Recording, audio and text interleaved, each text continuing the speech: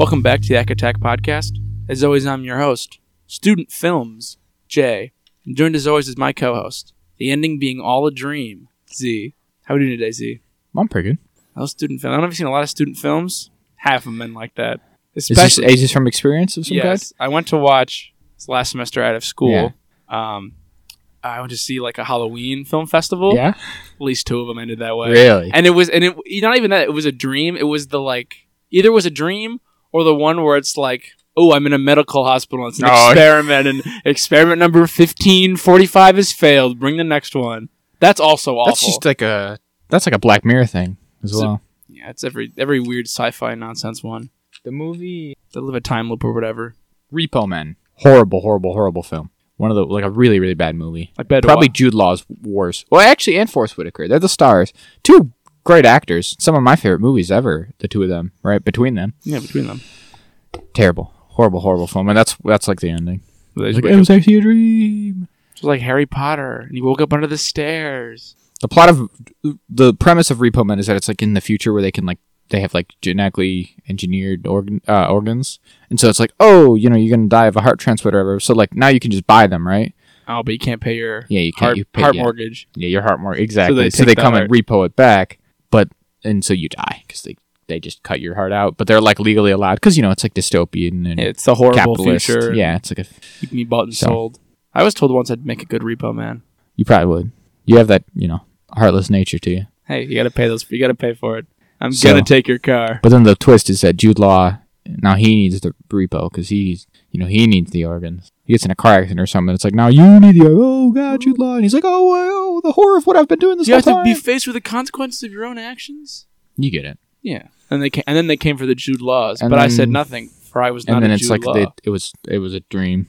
Oh. At some point it becomes a dream, and it wasn't the whole time a dream, but at some point we cross over and it's like, oh, the last 30 minutes were a dream. Fuck you. And it's like, thanks, Forrest Whitaker. I think it was Forrest. Ooh, this could be close. Might be a cut out of the episode kind of thing. You might need to edit all of this out. Every minute of this. It's all right. It's only been 3 minutes. Yeah, I was all right. It is Jude Law and Forrest Whitaker. We're safe. Nothing better than the build-up being like, is he in that movie? Or am I doing a racism? I don't think that's racism, but depends who you ask. No reason. I mean, you ought to be sensitive to it at least, but well, we try to be. Mm-hmm. And if we're wrong, we just snip, get rid of it.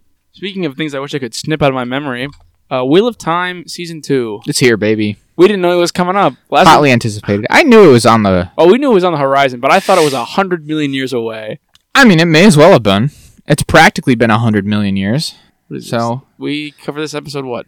First 20 episodes we covered this show? Had to be, yeah. Pretty early on. And we finally got it again. Remember last week we were like, when's Wheel of Time coming out? We were like, oh, next week. Guess we'll start. It did that thing they do, like they do now with streaming shows, where they release just the first half of the season.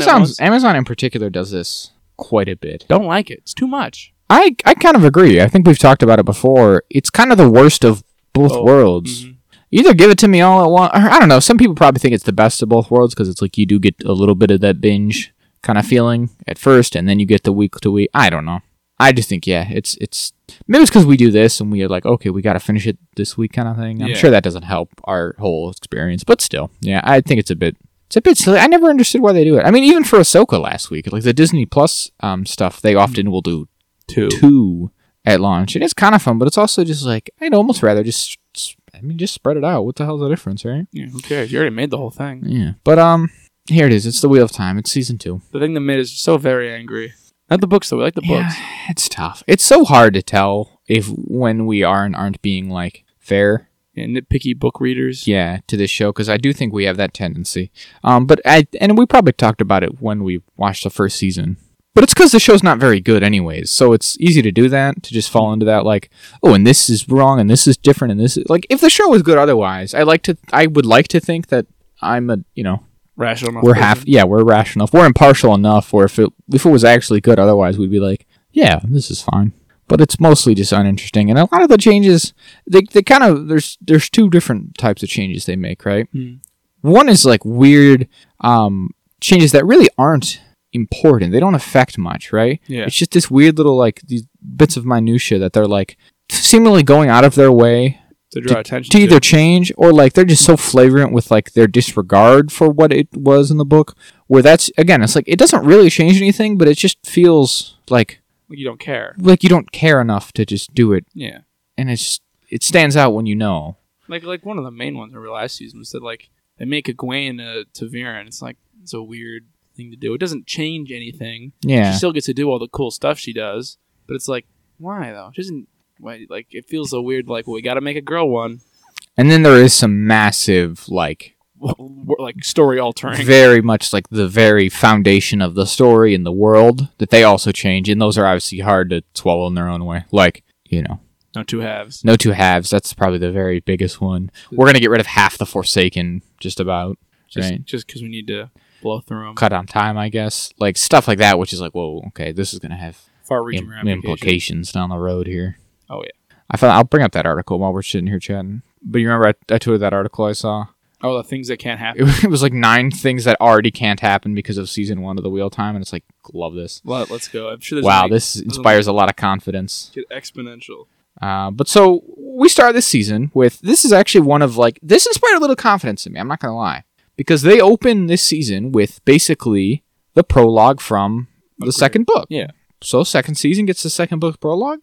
Okay, makes sense. Yeah, I'm on board with this one. Now it's definitely altered, right? So the second book opens with what's called the Dark Friends Social, and we see it from the perspective of at the time like a random, seemingly like an unknown dark friend at that point, who then goes on to have more of a role in the story and stuff. But for all intents and purposes, it's just a random dude, who's like meeting up with a bunch of dark friends and getting some orders and stuff. And that's kind of what we see here, more or less. But we see it from perspective of a little girl.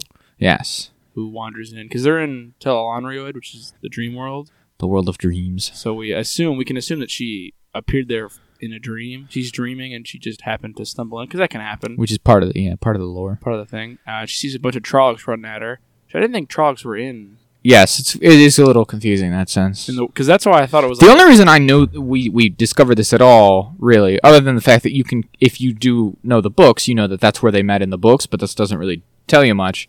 Because obviously you're just like assuming in that way. Mm-hmm. But it tells the Amazon has that X-ray thing, yeah, and it actually tells you the location, so it tells us that this is taking place in Tel Riyadh.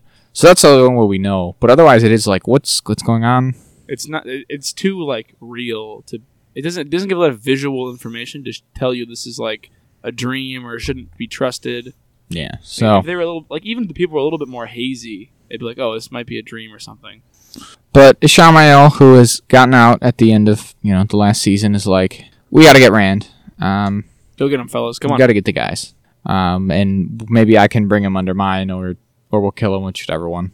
And this is a little bit of insight into his actual character, because he's all like, if we either kill him or we can use him, or if I don't use him this time, then I'll use him in another spin. Because this is Ishamael's whole deal, philosophy. The reason he became evil in the first place, because he's like, well, if our whole world if we all agree that the world is based on this foundation of this wheel of time that is constantly spinning and everything comes back around eventually, then eventually, given enough turns of that wheel, like infinitely, right, then sooner or later the Dark One will win, and so he'll win logically speaking, you kind of have to side with him, because he's going to win eventually, and he only needs to win once. They need to win forever. Time. So that's kind of cool, but so we just get kind of a setup. Again, it's not not really clear or explained who this girl would be or what's going on there or why. Like he's like, oh, look at these Trollocs. Ooh, I'm why don't you pet one? Of hope. I'm the Forsaken. Ooh, look at me. Why don't you pet one? Yeah, I thought the whole time she was just gonna get eaten. Pen and Fane's looking at her. Mm-hmm. But no, they don't eat the little girl, which is, that's good, I guess. So we come to realize it's been 5 months since the last book, or the last season, which I'm okay with, more or less. It's a pretty big time jump. I think that's a single larger skip than ever happens in the book. In any of the books. Even in this book, they only skip 4 months with the Portal Stone. Oh, they do skip within the book, don't they? Yeah, but they only skip. I think it's only 2 or is it 4? No, it's 4. Are you sure? Yep. So they skip maybe 1 or 2 months between book 1 and 2. Yeah. They do skip several months between books 2 and 3 as well, but in 5 it seems like quite a bit.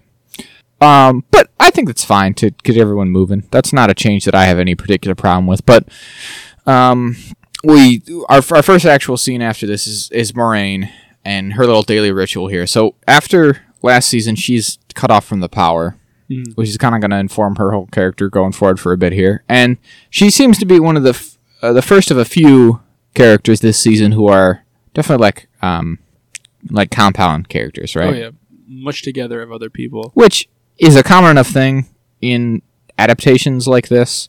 Happens a lot, especially of fantasy books, which with big casts and spanning mythoses, right? Yeah, absolutely. Like that's kind of like the joke. There's that thing on the.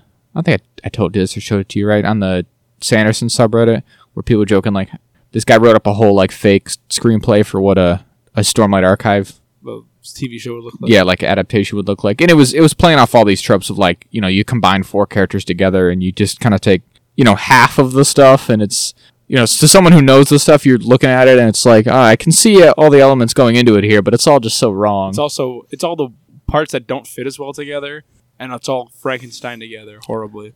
So basically they've combined Maureen's character here with Swan Sanche's character in the book, right? Because Swan gets stilled at the middle of this book? End of this book? No, Shadow Rising, she gets stilled. Shadow Rising takes a while. Yeah, in book 4 she gets stilled and overthrown, and that's when the whole tower subplot begins. And this one, obviously, Swan has yet to appear in the show. In season 2. This season, yeah.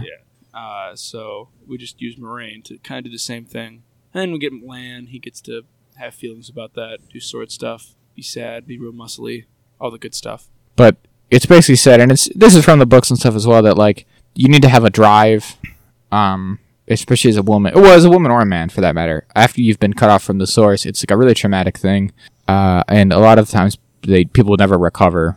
Yeah, a lot of times they commit suicide. They either commit suicide or just. I think it's also kind of said like you can just kind of die, wither away. Yeah, you just kind of don't eat or sleep or anything if you don't have basically enough will or whatever.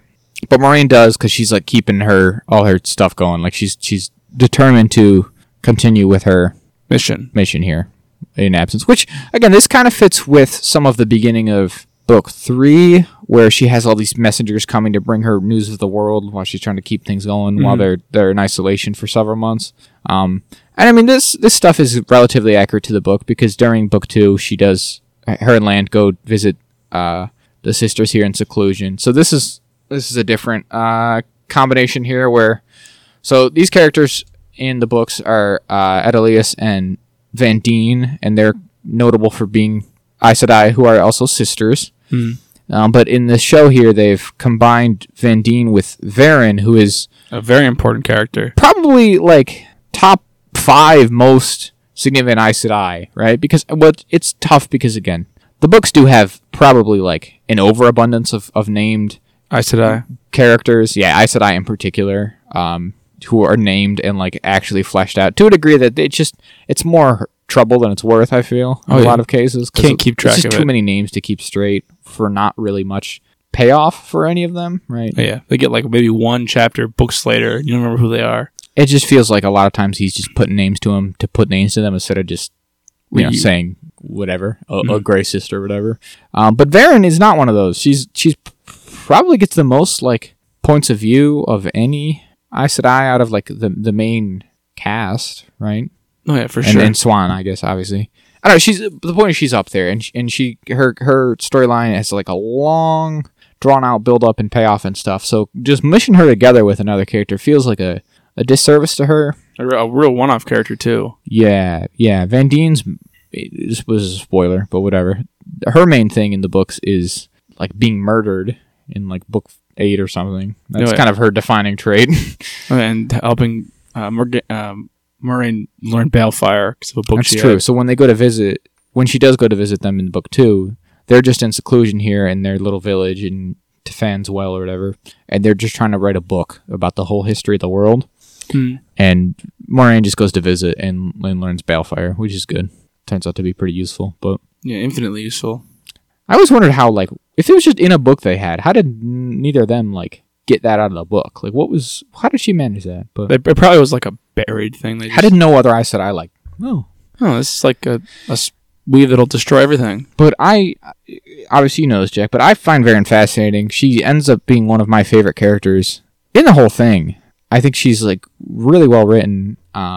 she's got a lot of layers to her. Yeah. Right? That's her thing, is that, like, she's brown, which are, like, the book learning, scholarly Aja, and she really plays it up to her benefit. She's also very old, which she also plays up to this image of, like, oh, I'm this, like, bookworm, scholarly grandma type, and she acts all flighty, because that's, like, very common among their Aja to be like, oh, I just got my nose in a book, I don't really pay attention to the world.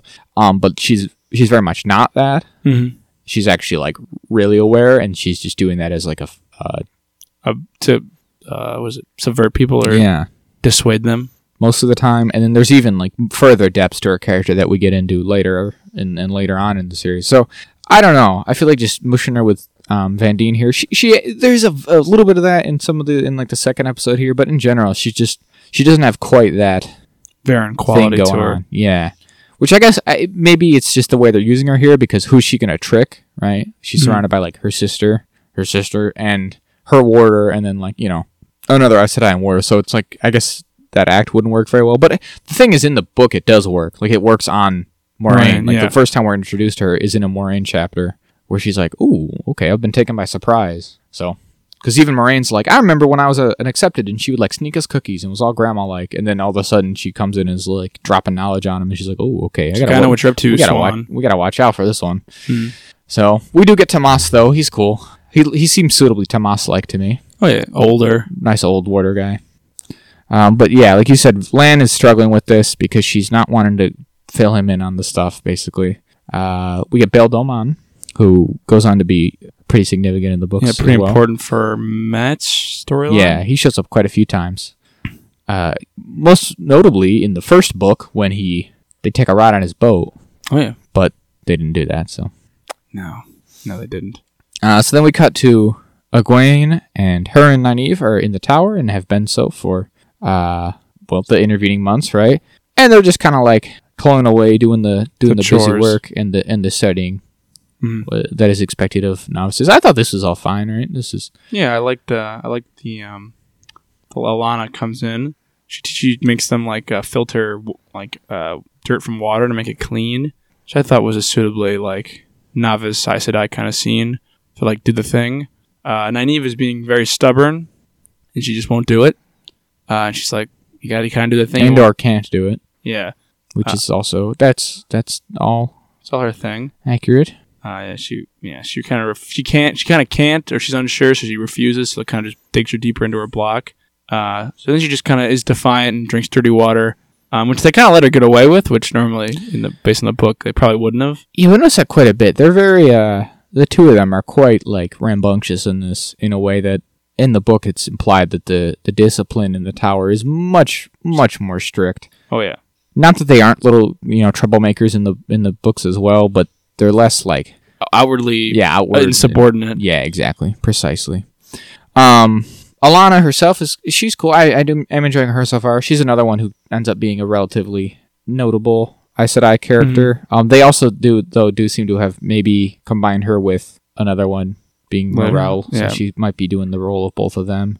We get introduced to the Keeper, Mistress of Novices. Yeah, Shiriam, who this is a departure from how she's depicted in the books, because in the books she's like of the same age, pretty much. They were all like coming up at the same time as Alana and Moraine and Swan, whereas this one she's very old, which she's like again, according to like the lore, which for her to appear very old, that means she's like hundreds of years old, 400 or 500 years old. No, I don't think it's quite that much. I don't think they live that long. I wouldn't. I think it's more like 2 to 3 somewhere. Right, because of the Oath Rod. Yeah. We get this. She doesn't do or say much in any of the rest of these episodes, but we do get a glimpse here of Joya Biar, who is also, well, I won't say, for any aspiring book readers and or show watchers. But then we get Leandrin, who we did have last season, who also maybe is a compound character. It's hard to say. She's if nothing else, a big departure from her depiction in the books. So we'll see where that goes. We get to Perrin. He's writing letters. They got a good mail system like that? Yeah, I had that same thought. Like, how are these letters getting all over the place while he's on the hunt for the horn? On the hunt? Like, he's constantly on the move. How would any letters be getting to him? But that's fine, whatever. So they're on the hunt for the horn, which is, what the Great Hunt, the book, is about. The big difference being, right, that it's all of them. They're all there. Perrin and Matt and Rand are all together instead of being... There's a big army of Shanarans who go with them. I think I think it's a party like this. I don't think it's. I thought it was I would think bigger. it's more, but I don't think it's much more. Much more? Because they're moving quick, you know? Oh, that's true. I think it's 20. I think it's specifically 20. So it's more than that, but not crazy more. We're introduced to new character Elias, who's helping them track, who is another compound character, because they're combining Elias and Hurin, who is a sniffer. Hurin in the book can, like, he's got like a non-channeling magic ability where he can, like, smell violence. One of the weird one-off things Robert Jordan puts in, like Min. Yeah, there's a handful of those right at the beginning. Those are less and less as time goes on, but he was kind of just right in the beginning. There's a lot of that. Yeah, it's weird magic. Even Perrin's wolf magic is kind of like that. And Elias, who in the first book teaches Perrin about the wolf magic and is there when he first acquires it, and he's like, "Guess what, buddy? You do wolves now. That's kind of your thing. You can talk to wolves. You're a wolf guy." So he's there, and then throughout these first couple episodes. Elias can clearly tell that Perrin has this power like he does, and Perrin is like, "I don't think I do." So he's now kind of a sniffer. Well, that's the thing. It seems they've kind of combined them, because it seems like Perrin also can do the sniffer abilities. Do the sniffer thing of, like, violence was done here, and, like, have a vision of it, which is weird. I guess they just combine it. And have a vision, like, just fully of the past without noticing, like, a bunch of flies. Yeah, I don't know. Also, they give Elias yellow eyes the whole time and not Perrin. I assume it's like a thing of, like, he hasn't embraced it enough yet. But in the book, it's very much not his choice. He just, like, wakes up one morning and his eyes are yellow, and they're all like, "What the fuck happened to you?" And he's like, "Ooh." And everywhere he goes, it's an issue with everyone he meets, pretty much. Until he gets a big enough army that no one can, like, stare at him anymore. Yeah, but that hasn't happened yet. Or maybe never happened? I do like Uno. I will say that. He's maybe one of the most accurate book-to-show characters they've done yet. Oh, yeah, he's got the eye patch with the eye drawn on it. I wish it was more red and like noticeable, but I'll take what I can get. He's suitably gruff and swearing. He does a bit of cursing. We also have Mishima, but he doesn't. You didn't even know he was Mishima. Well, I figured kind of one of, or Mishima. Mishima is a different one. Mishima, whatever. Too many characters. We knew he had to be there, but we just didn't know which one exactly he was. But he does more stuff later. Again, more drama. There's lots of character drama that they ham up for the show, which maybe is what you have to do for a show, but I find it a little bit tedious at times, I gotta say, Jack. Just a little bit. Okay, so then we have more drama with Lan and Moraine and all that.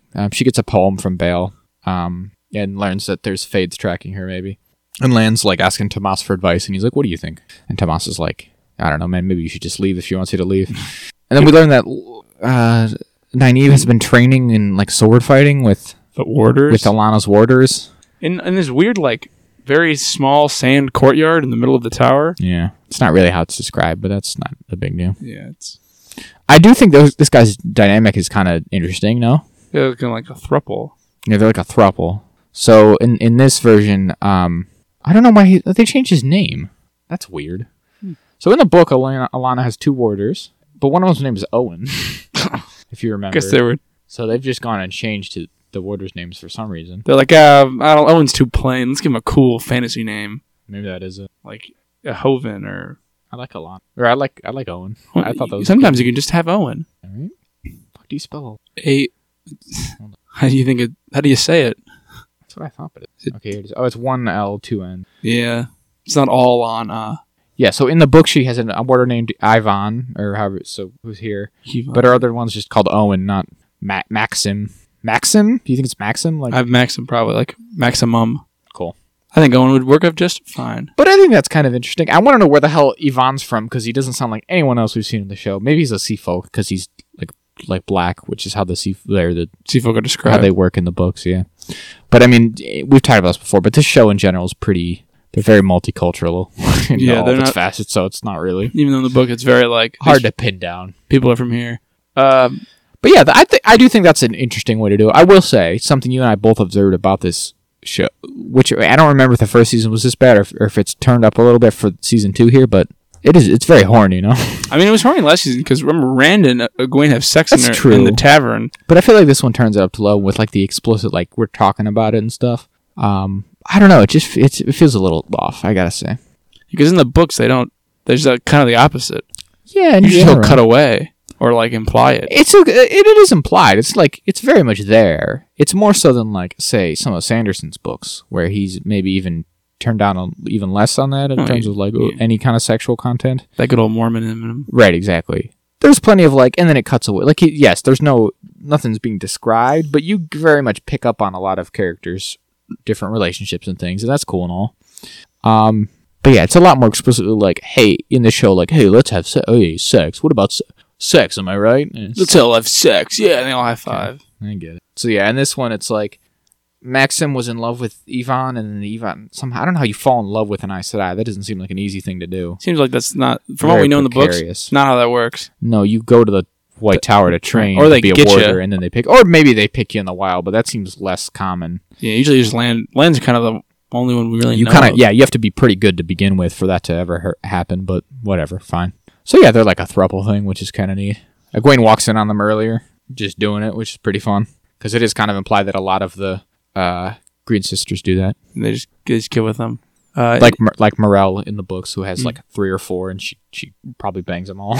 And some of them don't, or like outside of the green out. I mean, generally, the way it's treated is like it's your business. Whatever is going on between you and your warder is only between you and them. Like, you don't really, even other sisters, you don't really have to tell them or anything. But especially within the Green Aja, it seems like they keep that all kind of to themselves. Yeah, they keep their business to themselves. Yeah, but I do find it strange that she's training with them and that they're not like, hey, don't do that. You're an Aes Sedai. Yeah, that would very much not be the type of thing that they'd be cool with. Just, again, the discipline's very lax. I don't think Nynaeve or Egwene at any point call anyone by their honorific, which they get very upset by in the books. Yeah, so. They're very clear about that. They're just like, hey, Leandrin. And it's like, you're supposed to call Leandrin Sedai. You got to call everyone Sedai. They're very strict about that. Which, again, maybe we're getting hung up on the tiny things here, but I don't know. Tiny things that build up. That's how I feel. See, like this one. She talks to Alana about like. Yeah, Egwene comes to Alana for advice about the channeling, and she's whatever. She somehow gets it misconstrued that she thinks Egwene is asking for advice about like threesomes, and she's like, "What is it? Who's this for? Who is this little joke for?" Threesomes, I guess. Thurples who are watching this, they're like, Guess. So then Leandrin tries to like force it out of Nynaeve. She's like, "Don't you see how strong you are? You can be strong. I'm gonna throw you around the room." And they're like, "Okay, maybe." Maybe we can do this. I know you killed the last one because you pushed him too hard. There's something to this. And so that this begins their kind of like dynamic here where Leandrin's taking her under the wing a bit. Perrin's like, I'm so mad because Pedon Fane killed my wife, kind of. And we were both like, oh shit, he had a wife. Oh, I forgot that's his motivation. Crazy. That he kills his wife about that decision. Okay. At Beltane. Interesting. You know what doesn't make sense? So it's supposed to be 6 months. I guess did it take them 6 months to get to the Eye of the World? Is that what we're meant to imply? In the book, it takes the first book takes a minute. Across quite a time span. I think it's almost a whole year just for that first book. So yeah, if you say it was about 8 months, whatever. Yeah, whatever. 7 months. I don't know if their months are the same yet. Anyways, I think they have more months. Probably have more.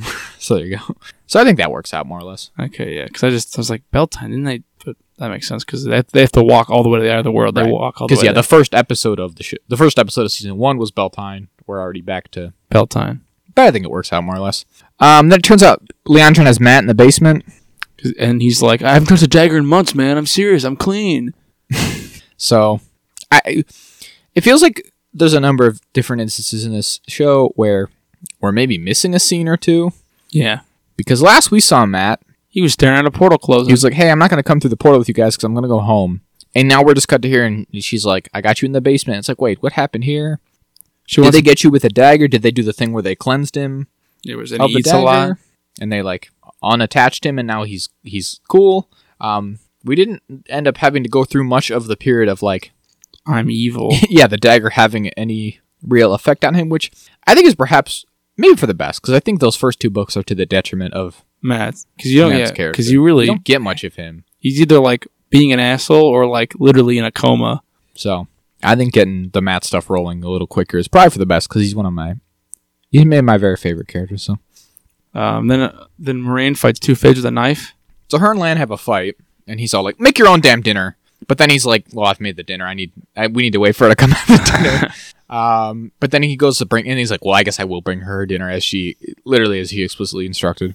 And when he goes to do so, and she's gone, and it turns out she was riding off alone at night, seemingly because of the fate. His warning, Bail Delmon's warning that there was what she clearly like ascertained to be fades about. And she's like, well, I guess I need to go out into the night now alone. Frankly, like, this is just, like, nothing to do with anything other than the internal logic of this show. That doesn't make any sense. I just can't even, like, understand what she was trying to do there. Yeah, and she kills him with a knife very quickly, even though they're, like, fading in and out of literal shadows.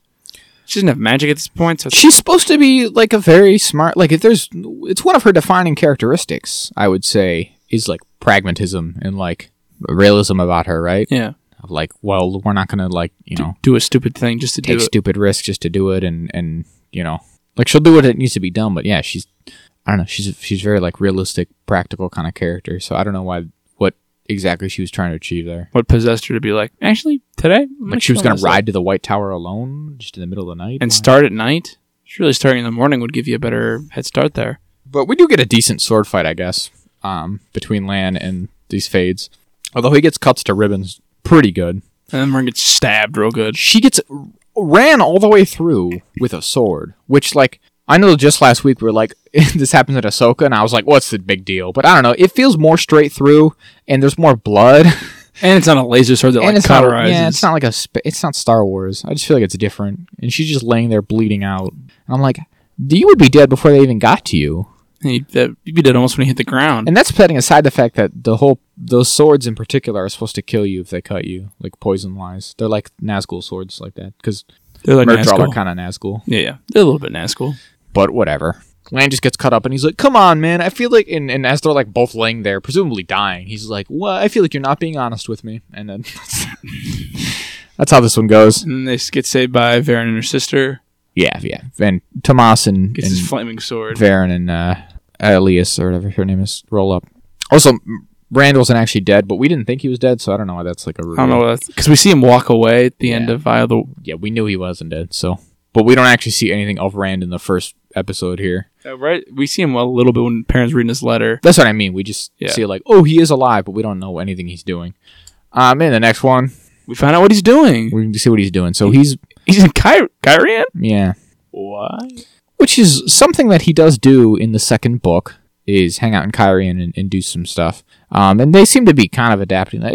It's weird how they, like... I'm surprised, after the setup of the end of season 1, right? Mm-hmm.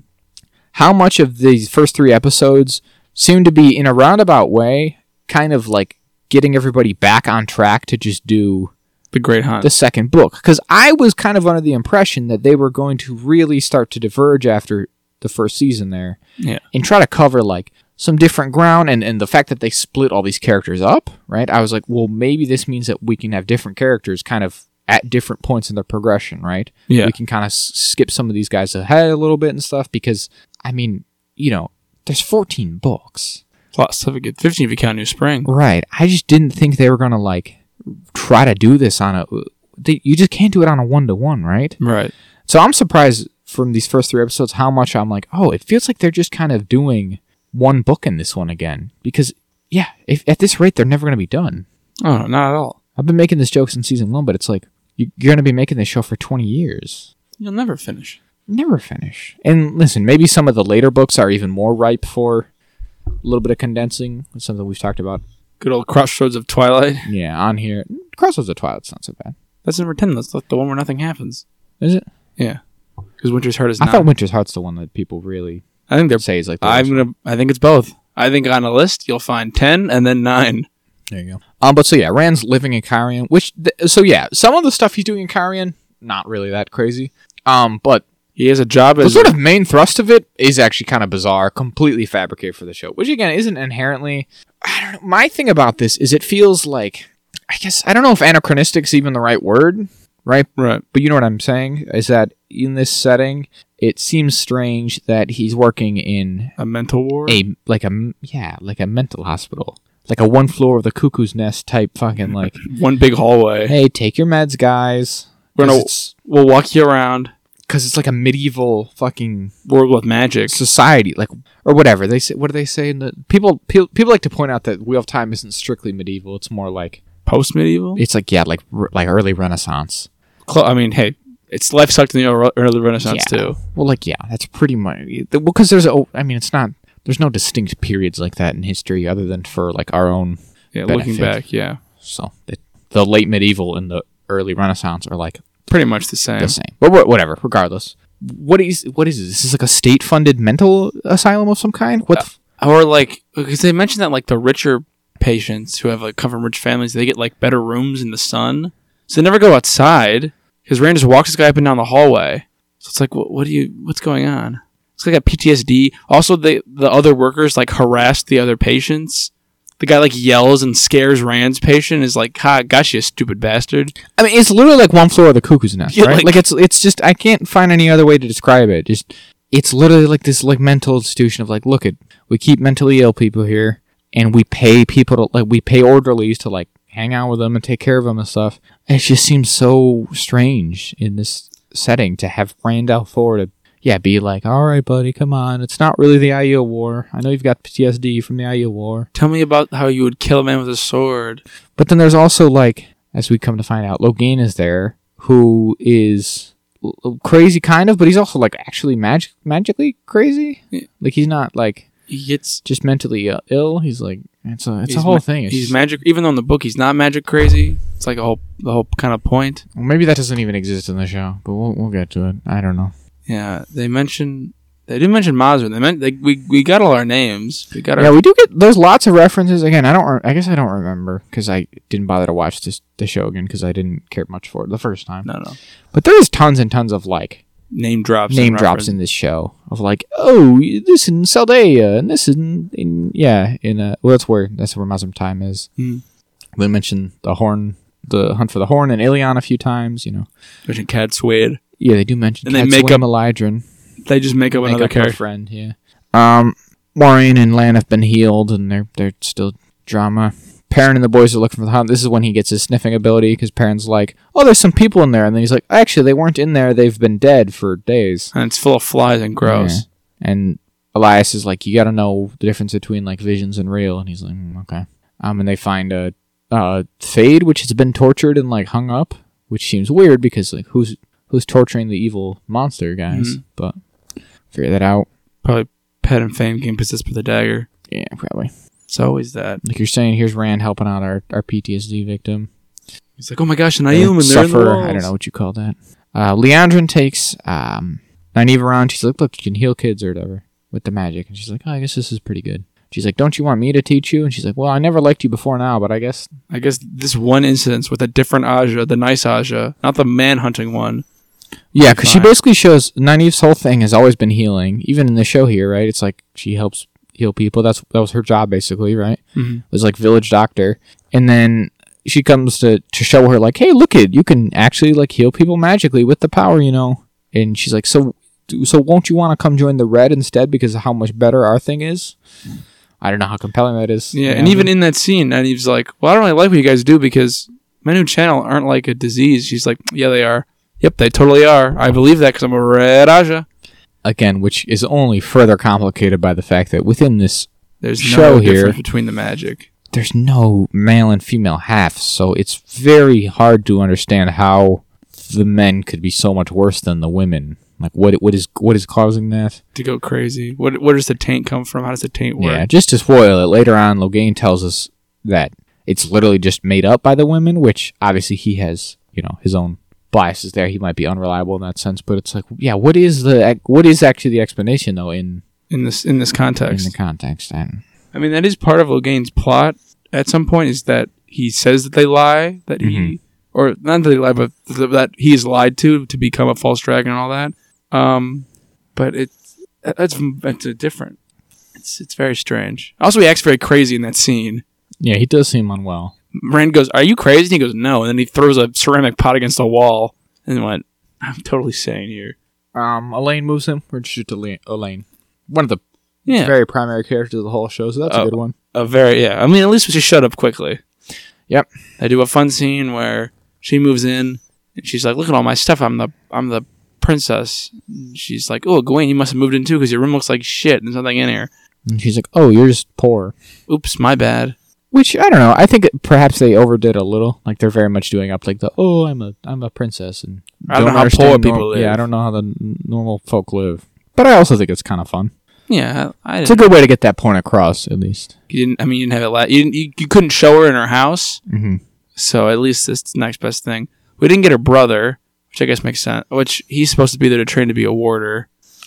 I didn't even think of that. Because the first time we meet them, we also meet them together, but it's not in this context. It's in the first book. Yeah. But I forgot the fact that, also then all three of them show up at the tower together anyways. So he could also just be in this one regardless. That's a very good point, Jack. Makes you wonder why he's not. Makes you wonder why. Well, that's fine. He becomes crazy. He falls in love with a Gwen and goes crazy. He annoys us. He's one of our less favorite characters. I think he's probably my least favorite point of view character, and that includes the ones that are like one-off dark friends who do evil things. Yeah, he's annoying. I don't know what else we got. They go to Tommen's head. Oh, so Alana and Shiriam argue about Nynaeve because Alana's like, maybe don't trust the Red Sisters. Leandrin. Remember one of them? She killed a kid basically at one time. And she's like, I don't know, man. It's up to them. It's like, thanks. Mistress of Novices, nice job being a mistress. Sure, and then they're arguing about, like, well, you better vote. And it's like, is Alana a sitter now? What does that mean? Yeah. But then the Mistress of Novices is just like, well, you can't all talk. You can't bring your fucking fuck buddies with you to talk in front of the hall. And I'm like, neither of you are going to be in the hall, right? Yeah. I mean, whatever. Don't want to hire too many extras. I guess not. What else? Gwen finds the secret passage out. Is that what it is? Yeah. It's like the window. There's like air. She can feel the air through the window. Yeah, okay. Whatever, good enough. We get Perrin and the guys hunted for the horn, stop at a village, and they're going to have some gross fish or whatever, I guess. Isn't that Tormund's head? Well, it's on Tumon Head, which is like a region. It's like a big peninsula. Right. The village is Atun's Mill. Yeah, Tuin's Mill, apparently. We do get that kind of moment that we were describing with Varen, right? Where Varen's like, Moraine, listen, I see what's going on here. You got one of those kids is the dragon, right? And Varen, and see, it's even more confrontational though than it is in the book by far. Although there is even a moment in the book where Moraine's like, do I have to kill this woman? Get rid of her. But she's like literally just like, I'll stab you with this knife unless you promise not to tell anyone. And she's like, you're crazy, Moraine. You got to chill a little. We're all on the same team. Also, I have magic, so I could kill you if you did that. Come on, we'll be fine. It'll be all right, fellas. I do like how like when Varen says that, she's like, yeah, the Aes Sedai don't want to admit it, but the world's kind of fucked up, and they think they can just kind of capture the dragon and clip his wings, but that's not what you're supposed to do. There's a lot of talk in this season already in these first 3 episodes where there's a number of characters who are like the last battle's coming. It's like on the horizon, and it feels a bit early for that again because it's only the second season, second book kind of thing. Like we're ways off of that. No one other than of a very select number of characters at this point in the story should have any inkling of that because there's just not really been enough signs yet. No one except for like Moraine and Swan and know the signs. Varen even know that the dragon is out. In the world. And about. Yeah, it's only after this book that people even know that something's changed. That the whole point is that like he fights his second fight with Ishamael's in this book where they fight in the sky with a flaming sword and everybody sees it in the air. Which is like what she mentions here, right? Yeah, it's like, there's stuff in the books about somewhere about like a fight in the sky with a sword or flaming sword or whatever the hell she says. But yeah, that hasn't happened yet, so it's not really... Shouldn't be well known that like the last battle's right around the corner. The Stone of Tears hasn't fallen. The sword that is not a sword. Because again, if this was the books, we're like 10 books away from that. Like literally. Only in book 11 they're like, I think the last battle's about to happen, fellas. But whatever. We also didn't mention, but Rand has a like romantic relationship of some kind with this new character Celine, who is just an innkeeper, I guess. She's nobody important. Sure, she talks about how Rand completes her and makes her whole and past lives and all that, but it's nothing to worry about. That's probably not relevant. It's definitely not. Don't look into it. Don't read the books. So we have Nynaeve sneak away and observe this thing with Leandrin, where she's taking care of this old man, which seems uncharacteristic because the Red Aja hates men or whatever. What's this about? And it appears to evidently be her son, like literally maybe her child, but because she's a Aes Sedai, she lives to be old as shit. So he's aged normally, and so he's like real old now, which is interesting. That's an interesting thing to do in this series like this, right? Mm. When you're dealing with that kind of thing of like, oh, I live forever and I'm cursed with kind of my own immortality kind of thing. There is something interesting to that. I don't know why they've picked her character in particular for it, but It is. There's a through line of these couple episodes of a specific kind of root. It's like red poisonous root, crimson thorn, they call it. And Nynaeve doesn't. They are using it in the first healing. And she's like, "Don't use that. That's poisonous." And they're like, "We just dilute it, man. It's like a painkiller." Yeah, apparently if you dilute it enough, it's like a painkiller. If you don't, you can kill people with it. Yeah, and she's like, and then Leandra's using it, but not correctly, and like kind of killing her son. And he dies. I don't think so. I think he's all right. Yeah, as all right as all right as he's as all right as a spasming heart pain old man can. This is just, I don't know. This is a whole level that we've never seen for any character, much less for Leandrin in particular. So I don't know where this is coming from. Mm-hmm. Or where it's going to go. Very interesting that, again, it is kind of interesting and ironic that, like, Leandrin, of all people, would have a son that she cares about because... she's evil in the books. She is evil, explicitly. But also, the Red Ajah don't... Yeah, they really do usually, like, hate men. They don't take like orders. It's kind of a stereotype of them, even within the series, that, like, oh, they hate men. They don't all necessarily explicitly hate men, but a lot of them do pretty explicitly hate men. Mm-hmm. So the fact that she both, obviously, slept with a man to have a son, and then also it turned out to... Yeah, her child turned out to be a man who she also came to love. That is interesting. Yeah. Again, I don't know how it's going to apply to her specifically, but I guess we'll see. There is talk of, like, different sisters, even among the Reds, who, like, still remember their dad fondly, or, like, their brother, or their, like male family members from their past earlier lives. Yeah. And how they are often, for that matter, like, the more tempered. Yeah. Red Ajah is like... They don't really go as hard on Yeah, it's like, I don't hate men. Like, I liked my dad, at least. My dad was cool. I had a brother who I grew up with. I had a brother, or like a cousin. 200 years ago. Or like, I have all these nieces, because again, sometimes I said I live so old, where it's like, yeah, like my brother's great-grandchildren I know, and they're pretty cool. I still send them gifts or whatever. Yeah. So, again, it's interesting. I'm curious to see how it all play out. Because she's all over the place these first 3 episodes, where it is hard to pin down, like, if she is just evil or if there's some complexity to her or not. And then Matt smashes through into his next room over, where it's just Min from season 1. Min from Feldara. This is another one where it feels like we've missed something, some connective tissue to how she got from Feldara to here. At least we get some kind of explanation. Yeah, she says it, but it doesn't feel very compelling. Feels like you just went, we gotta write this in. Just have her tell Matt where she got. She has a vision. She's like, I see something in you, Matt. And Matt's like, don't tell me. I don't want to know my future. She's like, oh. And then she just sees Matt just stabbing the shit out of Rand with the big knife. That's the dagger, right? You think? Yeah. So yeah, she sees Matt stabbing Rand with the ruby hilda dagger, which is very interesting. I don't know. I don't know really what to do with that. Nothing. In the books, her viewings in particular, compared to like because there's a number. There's like what? Like 3 or 4 different ways of like fortune telling within the series, right? It's dreams. There's like dreams. There's like foretelling itself. There's Min. And of all of them, hers method is seemingly the most foolproof in that if she sees something and she thinks she knows what it means, if she has confidence in what it means, then that means it almost entirely will happen. That what she sees will come to pass. So that's an interesting one to just be like, yeah. Rand is definitely going to be stabbed by Matt. I don't know. Or they'll just change her powers. Don't know what to... Or they will just change it so that it's not foolproof in the book. Or like in the book, which... that's probably just as likely. Can't be stabbing Rand. He's the main guy. He's doing so much. I wouldn't think so. He's helping the insane. Which, that's nice. Elaine makes some hooch. And, okay, see, this is one of the bits I thought was stupid and hated. Is that Egwene's like, yeah, it's tough because I feel like Nynaeve's not been helping out as much, and she kind of does whatever she wants. And of course, like Nynaeve like rolls up and is like, oh, on the other side of the door, like, oh god, they're talking about me. I'm so upset. Come on. And also, pretty reasonable things to be mad about. It's how it feels. It feels like Egwene's concerns are pretty justified.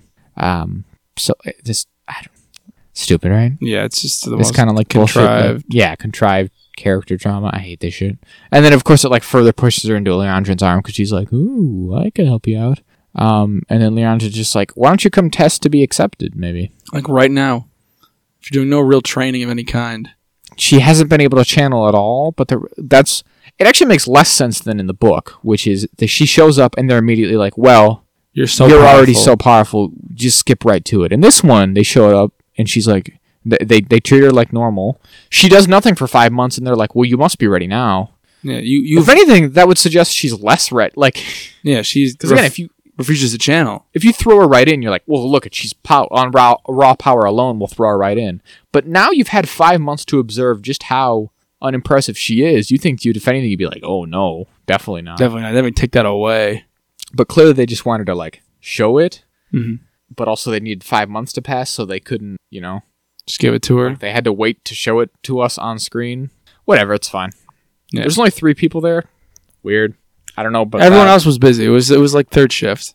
Again, that's just like a little. It feels like a little thing, but it's just like, but why? Yeah, right? Because in the book, it's one member of every Aja shows up, and there's all kind of Aes Sedai extras in this. I'm not even saying you needed to have 7 named characters or anyone of note. Just get people to fill the room. 4 other people to stand there. Come on, like, is that too much to ask? I mean, they did that for the Logain's traveling party because some of those were unnamed. Yeah, just get them to stand there. Why would that be so hard?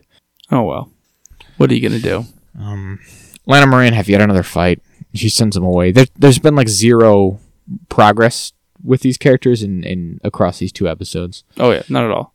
People will give Lan advice, and then he seems to not be unwilling or unable to follow it, or maybe it doesn't even matter. But whatever. With the hunting for the Horn Boys, Perrin, they get attacked by what turns out to be the Seanchan. They do a classic technique of two guys grab each leg and go and pull. Drag you out of bed for some reason. Why they didn't just stab him? Who knows? Well, they seem to want it. Well, Shamael seems to want him. That's true. We do know Shamael's there, and he wants him. You're right. I'll give them that credit at least. But the Seanchan are here, and they have do their shitty Seanchan things. Mm-hmm. The Damani come out, and they're like way worse when you see them because it's not even like they're not wearing. They're not. Well, so what's Damani, Jake? Oh, Damani is the leashed people, the leashed women. Not Damani. Yeah. Is it Damani? Yeah. Okay, I must have confused it. I was just trying to get you to explain it to anyone who doesn't know. Right, of course. Oh yeah, they're just. I thought I got the name wrong. I thought I was confusing it with something else. There's a lot of things in this book I never remember. It is confusing because in the Wheel of Time there's Damani and there's Damani. Yeah, there's like the place that people are. People from Ara Daman are called Damani, and then there's the old tongue, or like Damane, maybe. You cannot. In the audiobook, they sound virtually identical. So I don't know. But the Damani of the Seanchan are women who can channel, who have been in the books chained with these Angriel that make them servient to other women who can channel less, called Suldams. They don't necessarily know it like that, though. They don't. That's not how they understand it because they think channeling's like a horrible sin, like murdering children. And if you do it, you're like less than an animal. You basically become an animal to them. You become property. Yeah, so they'll like own you, and since you live hundreds of years, you're a slave for like 400 years or 500-600 years, depending on how powerful you are. And then they go around. They use you mostly for war, almost exclusively for war, or finding precious gems in the earth. They do that to Egwene in Book 2. Yeah. Horrible. And they go around testing women, so they do that with Perrin's group. They find there's one of them that goes around and points at the women that can channel, and they take them away to be chained horribly. And they cover their mouths in this one. It's way worse.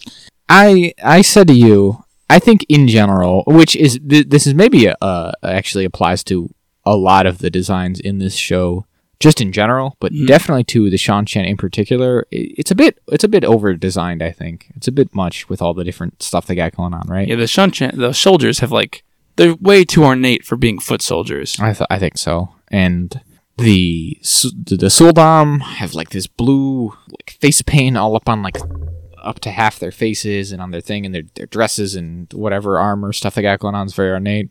The Damani have mouth guards in for some reason. And seemingly, in place of the collars. Yeah, what do they call those? Suldam. No, they're Adam. Idoms. Yeah, Idoms. Yeah. Which in the book it's like a bracelet that the controlling person wears and a collar. With a little chain on the back. With a little chain that connects them. In this one, it seems like that's probably what the mouth guard thing is serving that function. I don't know. It's not really clear. But again, it's just a bit much. I don't know. They're a little bit crazy walking around. Absolutely. And we see a big throne that this high lady of them is wearing, sitting on like a pyramid. She's got a big veil. Yeah, the big veil. It's all a bit. She's got 2 foot long fingernails. It's all a bit much. I don't know. Yeah, she was there at the Darkfriend meeting when we see a Shamael there as well. Then we open up with with Nynaeve doing the test, which this is kind of interesting. I think it's a bit of departure from what it was in the books, but so we get a thing of it's unclear really if this is a thing that really happened to her or not. But like the point of this thing is that it shows you like a vision from your sort of past, present, and future kind of thing. Yeah, more or less, and it's tempting, and you're inclined to want to stay in there, and so it's a test of like your will to come back out again, to prove that you're ready. Yeah, know it's real. So except it doesn't really follow that paradigm in this, because the first two really she goes into are pretty awful. No good, and you really wouldn't want to stay. Yeah, the second one you'd only want to stay like out of like duty, guilt. Yeah, guilt, but that's not really that she's feeling. But. So the first one seems to be a vision of, again, it's unclear if this is a thing that really happened to her or not, but when she was a kid, or she's a child in the dream at least, and her parents are there, and they're attacked by like, I don't know, bandits of some kind. A very large band of bandits. Yeah, a large group of roving marauders of some kind who just want to kill them. And by Jove, they do it. She's like hiding in the basement, and then she like flees. So she leaves that one. Then it's like the present version, and it's like, hey, the people from the Two Rivers, they're all like, hey, you left us, you abandoned us. There's we're all dying of the plague. It's me, Matt's terrible mother. It's me, Matt's terrible mom. And drunk mom. Me, Rand's pretty good dad. Pretty good dad. I'm dying of the plague, though. I'm dying of the plague. Why weren't you here? That kind of thing. Which, okay. But then she leaves that, and then it's the third one is like it's like a bit of a twist to get you. They make you think that it's done, but it was really within the thing. We were 2 layers deep, you know. Yeah, it was like Inception. But this one was good because it's like, hey, wouldn't you like to just leave the White Tower, which you're having all this trouble with, and just go live with Lan, who you love? And it's like, oh, this would be easy and nice. That's what she does, and she doesn't ever want to leave that one, so she doesn't. And it seems that she's just lost in there, like happens from time to time. Yeah, sometimes people don't come back because, assumedly, it's so nice there they don't want to leave it. Because as is explained to us, the way out only comes one time. So yeah, the way will come but once. And they're just like, well, fuck, she's donezo. Yep, oops.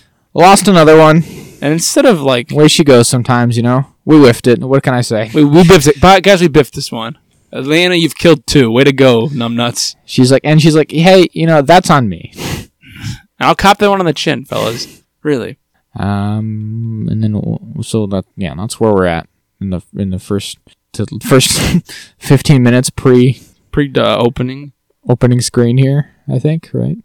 Oh, 20. It's as long. Yeah. 20 minutes before we get title card. Oof. So then we have Perrin and the boys again.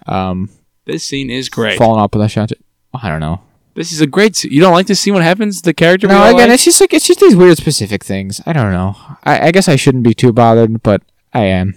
So we're there, and they're like, okay, you gotta swear like allegiance to us, which this is all pretty on brand, right? This specific scene never happens, but this general idea is very much in line with the Shan-Chan, and like they're like, hey, this guy, which again, I don't remember how much of this lore we got in the book or the last season of the show, if at all, but it's like, hey, this guy, Sir Arthur Pendrag, whatever the fuck, depending on who you ask, he's either Arthur or Luther or Pendrag or Hawkwing or whatever the fuck. But he's basically in the Wheel of Time. He's like their version of, it's like King Arthur. Yeah. That's the best way to put it, literally. And at one point he conquered most of the known world. And then he sent off some of his descendants. Was it his children or his brothers or something? I think it's his children. Somehow, some relatives of his with like some of his or maybe even just his generals. I don't know. He sent them across the ocean to be like, hey, what's over there? Go conquer that too. And they never came back, and then his empire, he died, and it all fell apart. Yeah.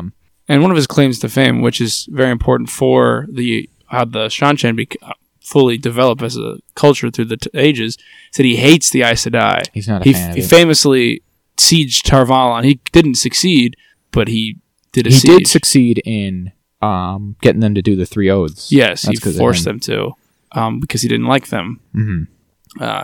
But so their whole thing is like, it's been hundreds and hundreds of years, and we've come back. Mm-hmm.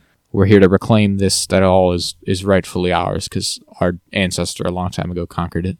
And, I mean, the logic of that is perhaps flawed, but the Shan-Chan do have the strength to back it up. They got the strength to back it up, basically, so... Yeah, they are very successful. Kind of all that matters. Yeah. And they haven't mentioned it yet, but in the books, their big thing is that they come back because the last battle has to happen. So, like, well, we need to defeat the Dark One, so we need to conquer this land our ancestor used to have, and get the dragon to swear fealty to us because we know how to run everything, and then we'll win the last battle and save the world. It's going to be sweet. It's going to be sweet, guys. You're going to love it. Unless you can channel. Unless you can channel. So then they're like, all right, so who's going to swear to us first? Promise to be a good boy. And they're like, we're going to make Uno do it, even though, again, as I mentioned, famously rambunctious. A little scamp. Bit of a firebrand in this. And they're like, all right, Uno, come do it. And Uno's like, I'm not going to do it because I'm a rambunctious guy. Fuck you guys. And so they kill him. There's a big spike on the stage, and they just make him kneel, and they kick his head into it, and he just dies. Like, are we going to kill Uno? Please don't kill Uno. And then within a beat. He is definitely on the minor side of the books. Like, he's a minor character. He doesn't have that pivotal role at any point, but he is around and doing stuff right up until the very end. Yeah. So, kind of disappointing that in this show we get, 2.1 episodes out of him, basically. But that's fine. So then Ingtar is like, all right, well, we shouldn't all just die just because. We may as well just kneel. Yeah. Which he's like, the way he's like, oh, our pride isn't worth our lives. Which, fair, but I feel like it's more than their pride. Because, swearing oaths should be important to these, to the Shinarans. It's that kind of like old school society where oaths matter to a lot of people, and honor and all that is a very real, tangible thing in this world. So to just be like swearing to a new nation, basically, I don't think you'd take that very lightly, but whatever. He's dead. No. I don't know why we couldn't have just picked some random chump. We had to pick the most interesting of all the Shinarans. Of all of them. Again, the only one who has like much characterization. Well, a couple of them do, but regardless, one of the only ones who has a lot to do later on in the books. Just pick an unnamed guy just for the effect. But again, it's like at the same time, it's like, well, this guy's interesting, so that's why he's one of the only ones you would care about dying, I guess. But oh yeah, it's pretty gruesome too. They really show you. Oh yeah, they do. And then Rand's talking to Logain, and he's kind of beating around the bush at first, but Logain sees right through him. He's like, all right, Rand, how long are you going to wait to ask me the questions you want to ask me? Like a day, a week, a month? Like how long are we going to wait? He's like, I don't know what you're talking about. We kind of glossed over it, but he beats up a guy in the last episode. Oh, he does. Who I didn't even realize at the time, but was his coworker guy who was the asshole, which I guess was all part of a elaborate plan. He was all part of his plot here, was to get in there, I guess strike up an animosity with this guy, so then he could orchestrate this guy's like demise. Maybe he killed him or not. It's kind of unclear. He was groaning when he left. Yeah, okay, so he just fucked him up pretty good. Yeah. So then he could take his job and work with Logain. Because he wants Logain to teach him how to not channel, it turns out. How to stop channeling? Yeah. Which I don't know why you think he'd be helpful for that, because his whole thing was that he loved it so much he became a false dragon. He was going to conquer the whole world. I still don't know what this is about, Jay. I don't know what that eye symbol is. It for? Oh, it's a horn. Oh. I thought it was an eye, but you can see the bell end of the horn. So she's being branded as a hunter. She's going to be a hunter. Good enough. Good enough. Okay. There's a scene in this episode where it's very briefly, like just kind of in the background, where a woman is branded, and I couldn't for the life of me understand why or what the purpose was, but just like a random fucked up scene to throw in. So like we mentioned, the horn is being talked about, and then the hunt for the horn, which we get more into later, but it's basically there's all these people who are getting ready to go seek the horn, which are known as hunters for the horn. But basically, as it turns out, so Rand is like, well, I need this wine for Logain to help me, so we have to go on a side quest to get some wine. Feels like a weird diversion, but fine. Yeah, fine. They go to a party. So they're going to a party. They look so different. It was like startling. Oh, like I guess a new show has started? Yeah, it literally just looked like, I don't know, like 18th century France. Like, look, those weird tall wig things. I don't even know what you call that. Wig? Yeah, but why are they tall? They're like tall. There's got to be a name for that, no? Some French bullshit, probably. Whatever, fine. It just was. It was striking. Oh yeah. Like, what's with all these Marie Antoinette looking women? What's this? Why are there so many candles? What is this show? I don't know how or why they got snuck in there. Like it seems weird, right? Like why would they let them in? It seems like it would. I said this. It seems harder to get into a party to like steal some wine than it would be to just buy it. Buy it, right? They had to buy a bunch of fancy new clothes for the whatever. But at this party, Rand learns that the hunt for the horn is like, I don't know, kind of made up, or at the very least exaggerated, kind of goaded on by like the rich folk of Chiron to be like, oh, we can encourage all these people to go leave our city and basically go get themselves killed in all likelihood, and just basically just get out of our hair by hyping up this hunt for the horn, and then we don't have to deal with them. Okay. Good enough, I guess. Yeah, fair enough. Rich people are shitty. Sure. It is a real thing, though. Like, yeah. Obviously, we know the horn exists. Even if you were just a book or a show watcher, we know the horn is real. Yeah, so we know that people are actively hunting for it. Yeah, but whatever. Fine. Just shitty rich people. We get introduced to the Kyrian game. Basically, their Game of Thrones, where everything you do has a bunch of layers and perceived meanings and alliances. Kyrian, and even among like nobility and stuff across the whole like series, they in particular are the most like duplicitous and conniving and scheming when it comes to like politics. So they're all like, they love to like read double into everything. So when Rand is like, in the book in the same way where he's like, actually, I'm not really anyone of note. They're like, what is he hiding? Yeah. He must be very, like literally everyone in the city's like, this guy's important. He must be very important. We all need to keep our eyes on him. He's like, guys, I insist. I really am of no import to anyone. And they're like, he's the most important person. He might be a king.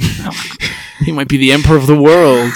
And they were kind of right. And so they're like, everyone sends him invitations, and he's like, I refused them all. And they're like, wow, that's good. And he burns them. And goes, oh, interesting. Like, wow, that's very sneaky of him. He's just like, no, I really don't want to come to any of the parties. And they're like, oh, this is good. What's the double meaning here? It is kind of fun. So we do get a taste of that. Leandrin goes and just lets Matt out. She's like, I'm finished with you. I don't know what's changed in that dynamic. I think because Nynaeve died. But I just don't see how those two things are actually like related, right? Yeah, me neither. She keeps talking about wanting to find Moraine's little secret. I mean, it seems like Matt, even at that point, still didn't know what was... Because he asked her a couple times throughout these episodes, like, what are you actually doing with me? And she kind of gives these half-hearted answers or something, again, with the knife or whatever. Yeah. And then, yeah, it seems like at least part of it was just that she basically just wanted to know whatever it was Moraine was seeing in him. But then also, as we come to learn, this was also just a plot. A trick. Yeah. So... Yeah, Matt, because the whole time she's been trying to convince him that his friends don't care about him either, because he abandoned them, which he kind of did. Straight up did, yeah. And so she's like, well, none of them care, because why would they care about you? She does seem actually genuinely kind of beat up about Nynaeve maybe being dead, so that's interesting. Again, her character is very hard to pin down in the show here. I mean, she did do that thing last season where she like got Moraine banished, so like she doesn't like Moraine. That's for certain, but she doesn't like anything she's plotting. Her and Egwene have like a thing because she's like, you killed my friend basically, and she's like, nah, fuck you. Nah, get fucked, idiot. Again, Loghain's crazy. This is the scene where he's like, I got your wine, and he's like, I'm insane. I'm gonna pour it all out in this cup and he's throw also it at the like, wall. He's like, I am the dragon, but the madness isn't real, even though I'm very obviously insane. Yeah, I can feel the blood of Luz Theron Telamon in my veins, and then Rand's like, "You're not the dragon," and we were very waiting for him to be like, "I am," but he just kind of stares at him quietly. Yeah. He's just like, I was wrong. You're crazy. I'm just gonna go. Yeah. Something I pointed out. It's from an earlier scene, but again, it's like one of those things where it's relatively minor, but it just feels like if it is so minor, why did they change it? Right? That's kind of how I feel. It's one of those things where it's like, it is circular logic, but it's when it's like, when you're like in an argument with your sibling, you ever get this, and it's like, it's not a big deal. And it's like, well, if it's not a big deal, why don't you just let me do what I want? Well, if it's not a big deal, why don't you just let me do what I want? It's like, well, it's not a big deal, though. Oh, yeah. Well, I don't think it's a big deal, so why do you think it's a big deal? Well, if it wasn't a big deal, why don't you just let me? It's always frustrating when I don't think it's a big deal, but when I think it's a big deal, it's equally as frustrating. So that's kind of how I feel about this stuff. I'm like, listen, it's not a big deal, but if it wasn't a big deal, why did they even change Why couldn't they just do it like it was in the book to just make everyone happy? Because it wasn't a big deal. You're not making anyone happy by changing it.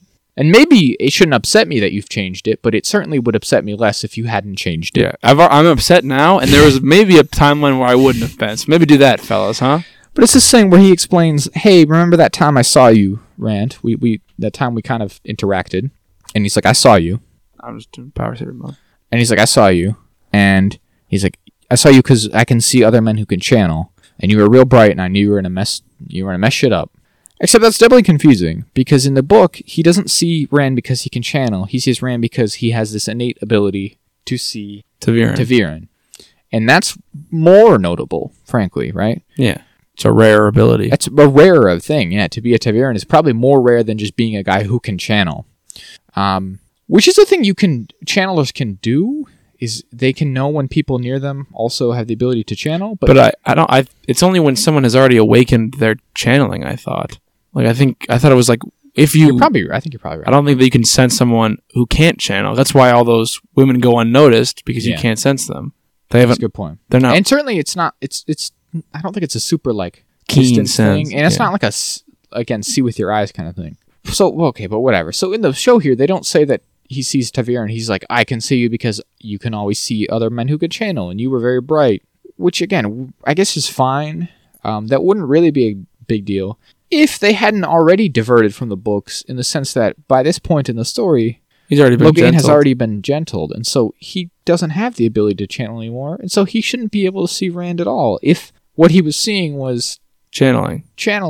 So again, it's like, I know it's not really a big deal, but it just feels like it kind of is, because it's just like you've changed two things. If they had changed either one in a vacuum, it still would have worked. Yeah. But by changing both, they've like doubly shot themselves in the foot. Yeah, they've changed. It diverges too much. It makes less sense if you think about it. Because in the book, at that point in time when he first lays eyes on Rand, he still has the ability to channel, and so it would make sense, even if his ability was to see other channeling, that he could see it. But again, in the show, it's like neither. It's like they just executed him on a trial, and they were like, "Yeah, we'll bring him in for a mock trial, I guess." I don't know. They've like double negative it, and it's bothered me. I must admit, it's bothered me.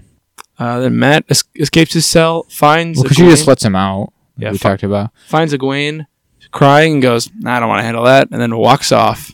Literally, right? That's all we can kind of gather. Yeah, it's literally his friend.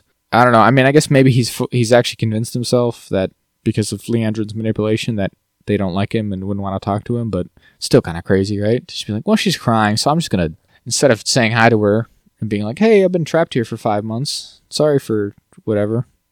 He's like, I think I'll just leave without saying goodbye, which I guess is a kind of mad thing to do. But so he goes back down and he's like, Min, how about you come with me and we escape? All right, fine. Yeah, sure, whatever. But as it turns out, Min's like working for Leandrin. And she's stringing Matt along to she's kind of follow Matt wherever he's going. She thinks probably that Matt will lead Leandrin to where Moraine wants to go. Moraine wanted to go to the Eye of the World. She already did that. Mm-hmm. So, also, I don't know what Matt's plotted. I don't know what Matt's doing. That's a good point. We have no real... What's he shooting towards at this point? Yeah. Last season, it was just like, get back to my family. My parents are drunks. But he hasn't mentioned his family, I think, once. Mm-mm. So the Shanshan have Perrin now. They got him in a big wagon. Including a Shamael who's just hanging out with them, just like in plain view. So that's interesting. And he's like, I got you, Perrin. You're gonna be evil or whatever, maybe. Because that's his thing. He's like, I'm gonna turn them all evil. He's like, you, Perrin, the more you talk to the wolves, the more evil that is. Which is either just him being manipulative and trying to like trick Perrin, right? To dissuade him from becoming more powerful. Or maybe that's just real. I mean, kind of, because you can go feral. It's true. It is a danger that he deals with for like that's his whole kind of conflict arc. But I still feel like the way they characterize it in this is like, I think he's just got to be lying. But yeah, probably he's the father of lies. So he's like gets a bunch of wolves though come to save him basically. He does, man, and maybe Hopper follows him. Maybe Hopper. Better be Hopper. And Elias is there because he got away because he was like sleeping outside or whatever. And he's like, let's go. And then he's like, what about the rest of our friends? And it's like, we'll get them later kind of thing. Yeah. We have just another like a third sex scene with Rand and Selene. He just loves having it. There's not much to do else in Kyrian, I guess. Which happens like the same way too, where at first he's like, no, I'm not. But then he just like, one of them throws the other one up against a wall and they're like, well, now it's on. That flipped my switch. And then Rand just like wakes up and burns his house down accidentally.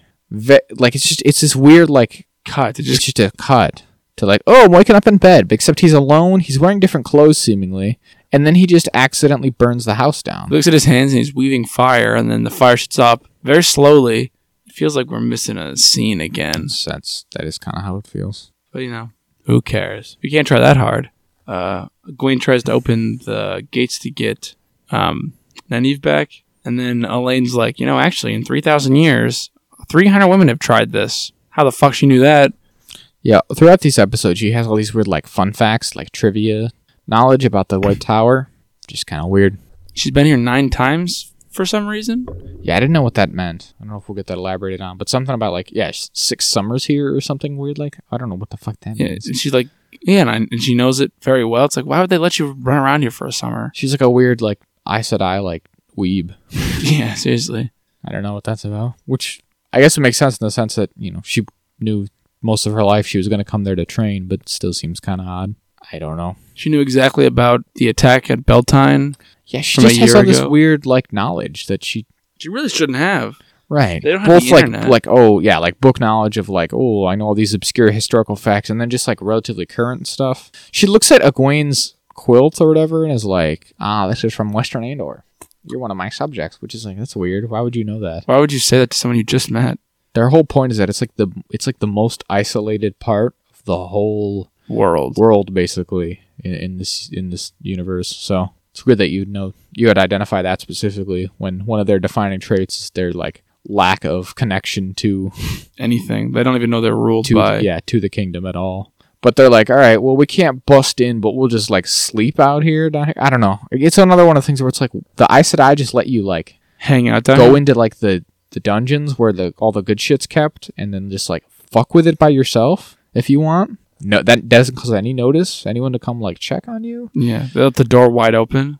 But they just go to bed down there, and then Egwene or Nynaeve's in there, right? And she's still hanging out with Land, and she's got like a daughter. She's like, oh, this is a nice life, which she's evidently been living for multiple years. Matt and Perrin are there. Matt's like a tradesman. Seems something like that. Some kind of merchant, maybe a horse trader. Salvage something for him. Sure. Perrin's obviously a blacksmith with his wife. We don't see his wife, but we have to assume. Rand is not there. Wherever the hell he went. She thinks he's dead. I guess that's true. She thinks she's dead. I think Perrin's wife would be dead too, because it's like if you look at the timeline, right? I Land's there, which means that she's like. Oh, she would have had to. It would have had to have taken place after. Yeah, right. She would have left the tower to go with. Okay, but he's returned to the Two Rivers. Matt's returned to the Two Rivers. Egwene's still in the White Tower. She's become a Green Aja. But otherwise, she's just chilling. But then everyone dies, so she's like, I guess I got to go through this. I'll get out of here back to this portal that she like kind of forcibly opens, which is more or less how it goes in the book. So, and then she's like, "Oh, I'm back," but my kid is gone. My fake child is gone. And in her little dream, they talk about the last battle. They're like, seemingly a lot of Trollocs up there in the Borderlands, and it's like they're so far away, no problem. And then immediately they're all killed by Trollocs because they can move through the ways. They can move through the ways. You got to be aware of that. Gotta be aware. They got so many ways to do it. So what do you think, Jack? First 3 episodes. Fucking whatever. It's just they're fine. Take it all my like. It's not like the book things. It's just kind of fine. It's still just kind of generic and then uninteresting, then, right? Yeah, I think so. A lot of like weird contrived character conflicts with the whole thing. Rand and Matt's plots are pretty unclear, like where they're supposed to be going. We're already basically halfway through the season, and all Rand has done is talk to 2 crazy people and set his house on fire and had a lot of sex. It's like what? What is his goal here? He hasn't had any like weird dreams. Like there's not enough to suggest that there's a lot going on with this plot at the moment. We know Avienda is supposed to be in this because we know she's been cast. So and they've been like filmed. They definitely filmed like in the desert, like Aiel fighting stuff. Mm-hmm. I thought she was gonna. That's kind of why I thought like we were really gonna start speeding stuff up. Oh yeah, I thought he was gonna end up in the Threefold Land, just walking there from the Blight. I kind of thought Rand's plot would advance almost to the level where he was at in like book 4-ish, which I thought kind of made sense. Because again, if you're gonna split everyone up, the weird thing again that because I just have this weird feeling, or not even feeling, but it just seems like that's kind of where we're establishing it, right? Mm-hmm. Perrin's doing the Hunt of the Horn, right? And we learned this one where Ishamael's like, well, you're going to Falma, which is where the climax of book 2 takes place. So it seems like he's going to Falma in the preview thing for the next episode. It's like Egwene and Nynaeve are like, well, we got to go help our friends at Falma. I don't know. It seems likely that Rand will also kind of work his way there, and probably Matt and Min as well. Yeah. And all of a sudden, it's like we're all just here doing the climax of this book, anyways. So it's like, why did we split them up so much? Yeah. Because in the second book, all the guys especially stick together, and then they just go do this all together, more or less. I mean, they do jump around because he goes to Kyrian and he goes to he does meet Selene and all that, but I don't know, it just feels a little weird.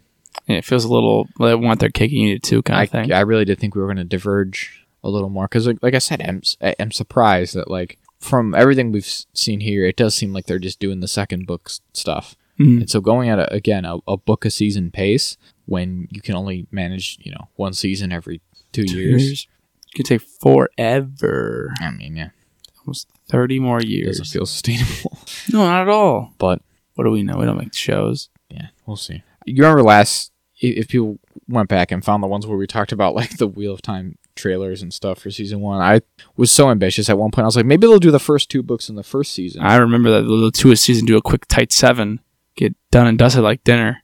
We'll be lucky if we even get that far. And it definitely doesn't seem like they're going to manage that this time around. Although, I mean, no, not at all. Again, they really can start to, like, mix and match and with the different plots and the different characters and stuff.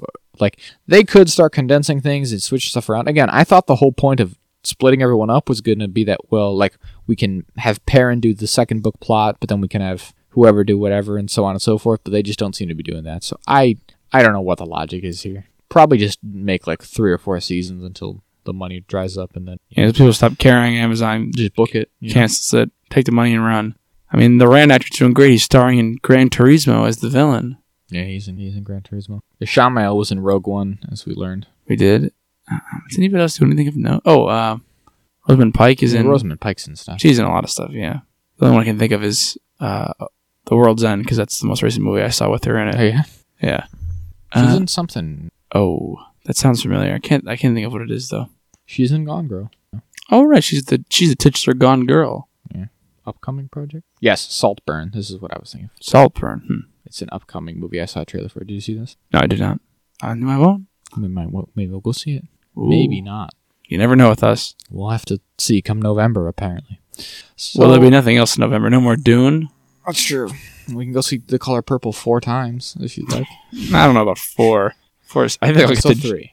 I'll get the gist after 2, maybe. I think I'll really get the finer details, all the Easter eggs, and the new retelling of an old classic, or whatever the fuck the trailer said. Yeah, new retelling of the timeless classic or something. Something awful. They said it 4 or 5 times. They really want to drive it home. They're like, it's different. It's a new telling. But so, this show, man. The best show ever, maybe. Again, it's like, I really don't know that it's, like, staggeringly terrible, really. It is just a problem of, like, it's just unimpressive. There's kind of nothing to it. There's nothing to it. I really do maintain that, like, even if we didn't read the books and enjoy them, I still feel like this would just come across as, like, generic and bland, uninteresting. Yeah, and maybe even more so because we're not getting any references. When they say Mazrin Time and Cadswin, we're not. That's what I'm saying. That's the only thing that, like, almost lends anything to this is just doing the point at the screen thing, right? Yeah. Because I'm doing the Leo point at the screen thing the whole time, where I'm like, oh, it's Uno. Oh, look, it's, and then I'm just thinking about, like, the books, which are better and have all those enjoyable. So you say Uno, and I'm like, oh yeah, Uno's interesting, and then he did that, and then he did that, and then you kill him, and I'm like, well, he's dead now, but at least I have the memories. I have what I think he could have done. And so I'm just kind of holding off for all those moments, right, where it's like Saldaea, and I'm like, oh, Saldaea, they did this, that, and the other thing in Saldaea in the books. That's cool. The books, man, yeah. And, like, again, there is some. I'm always gonna say there is some value to, like, bringing the world to life visually in a medium like this. But then again, sometimes I complain about that too, because I'm like, why the Shan doing too much? They're too complex. It's a bit too complex. How much material would more simplistic, if you could. Yeah, make it simpler, more dumbed down for my brain. Like I imagine in my head, which is mostly like vague shapes. Just vague outlines, enough to get the gist. People. Disembodied voices, mostly, interacting with one another. You think I'm supposed to remember the clothes?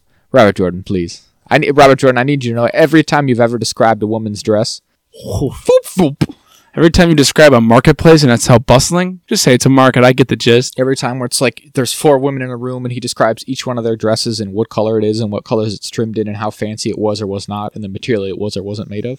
And I'm like, okay. And like what? Now I'm supposed to remember? Oh, for the rest of this scene, anytime Nynaeve talks, her dress is blue with orange accents, and Cadsuane's dress is green with yellow accents, and fucking Morel's dress is purple, and I got, like, no. No, I can't remember their names half the time. I'm supposed to remember who had lace on which parts. And their veils. Are you kidding me? Their shawls. Who's pulling their shawl tightly across themselves, and it's too much. No, I'm not going to remember any of that. I think you'll find I'll just go, okay, well, they are all clothed in this Honestly, scene. you take out those descriptions, book's probably half as long. It's all right though. I wouldn't change a thing, RJ. Well, I'd change some things. I mean, let's be honest. I'd change some things. Yeah. Well, maybe take out traveling maybe a little bit. Probably change some things. Yeah. We don't break your world immediately with magic. Give all the men the most powerful. It's a little balanced though. I was thinking about this more. He balances out pretty good. Yeah, a little bit. Because I actually, while I was listening to the book today, I was like looking at this. I was like, "What? Traveling is kind of OP." And then I saw someone explain it pretty good. For one thing, it's like it is kind of OP, and so if you ever have the thought of like, why don't they use it more? I think they probably are using it more than you might think in the background. Because someone pointed out that like the first 6 books take place over the course of almost 2 years, while the last 7, 8 take place within like a month or two. Like 5 months of each other. Because it's just everything is going much quicker. Because everyone's just where they need to be immediately. There's no like, and then we traveled for 5 weeks. No, we just zipped and we're there. So it is kind of. It is taking advantage pretty good. But also, there's that balance of like, you have to be real good to use it. It's actually relatively uncommon that people can use one of any like value. Yeah. Make one of any value. And you have to know the place you're going. That's true. Yeah, you can't just like zip. Although there's like they figure out that hack. Remember? Yeah, if you travel while you're doing it, you travel between. The thing is, like, you don't actually need to know it well to travel somewhere very close. Then you know it. So you can like look at that hill over there and be like, well, I can see that hill from here. I'll just zip over there quick. And now that you've done that, you know it, and now you can travel from it to wherever, which feels kind of like hacky. A bit of a hack, but whatever. Only Rand really figures that out. So. Yeah. Spoilers for book 12 when we get to it. Yeah. All right. We're done with this. Hour and 40 minutes in. Oh boy. The edit will cut it down.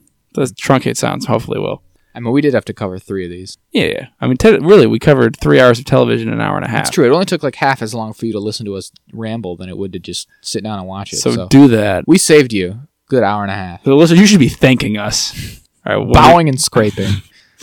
So we do Justified or Ahsoka? Sure, we'll do the finale of Justified City Primeval. Justified City Primeval.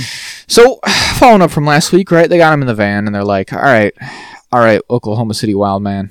In the room. We're gonna put you in this cell. In this safe room scenario that the guy cooked up that we saw from earlier in the season, right? Yeah. And we're just gonna lock you in there and you're gonna die. Pretty grim. Pretty full on. But I guess not much worse than he deserves. Oh yeah. For being a crazy psycho man. Who just murders people because he wants to. And Raylan's like, I guess good enough, and they give him the book, and everyone like parts ways, I guess, and we're just gonna leave him to die in here, which seems. Hey, he's like, it's soundproof, and maybe there's a little bit of a smell, and he goes, oh no, he trapped himself in there and he died. No one could find him. That's a shame. What are you gonna do? And then they get the red-haired detective lady. Yeah, now that they got the book, it turns out she was just in there, and so the reason she was acting kind of sus last week was because she wanted to prevent them from catching the real guy who had the real book. Because she knew it would incriminate her. Mm-hmm.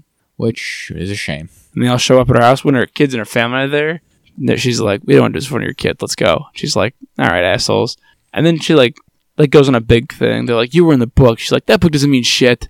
I haven't done anything. You got nothing. Also, I need my lawyer. It's like, I feel like you start with the lawyer thing. You don't say all that.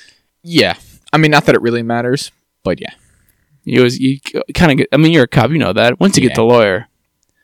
She is probably right in the sense that, like, well, just writing some stuff in a book is only evidence of so much. Yeah. In a proper, true legal sense. But in terms of their, like, relationships, right, that bridge has been burned. And probably, maybe, I guess the hope would be that, like, Internal Affairs was actually an effective body in this universe. Yeah. That would, like...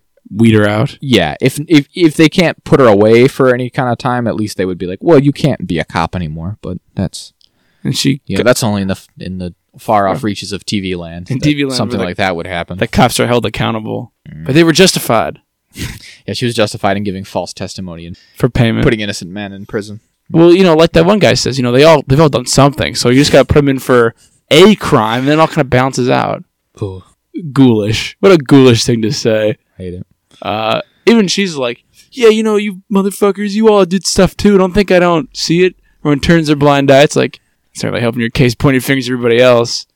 Yeah, like at the U.S. Marshal. Like, listen, again, maybe it's propaganda that's making us think that, like, U.S. Marshals are nice too. But it's a different kind of job. They're just not out on their... They don't do patrol. Yeah, they're not working the beat hassling fucking minorities or whatever, right? Like Yeah. they're German so to be prisoners. like, oh, you're dirty. Dirty how?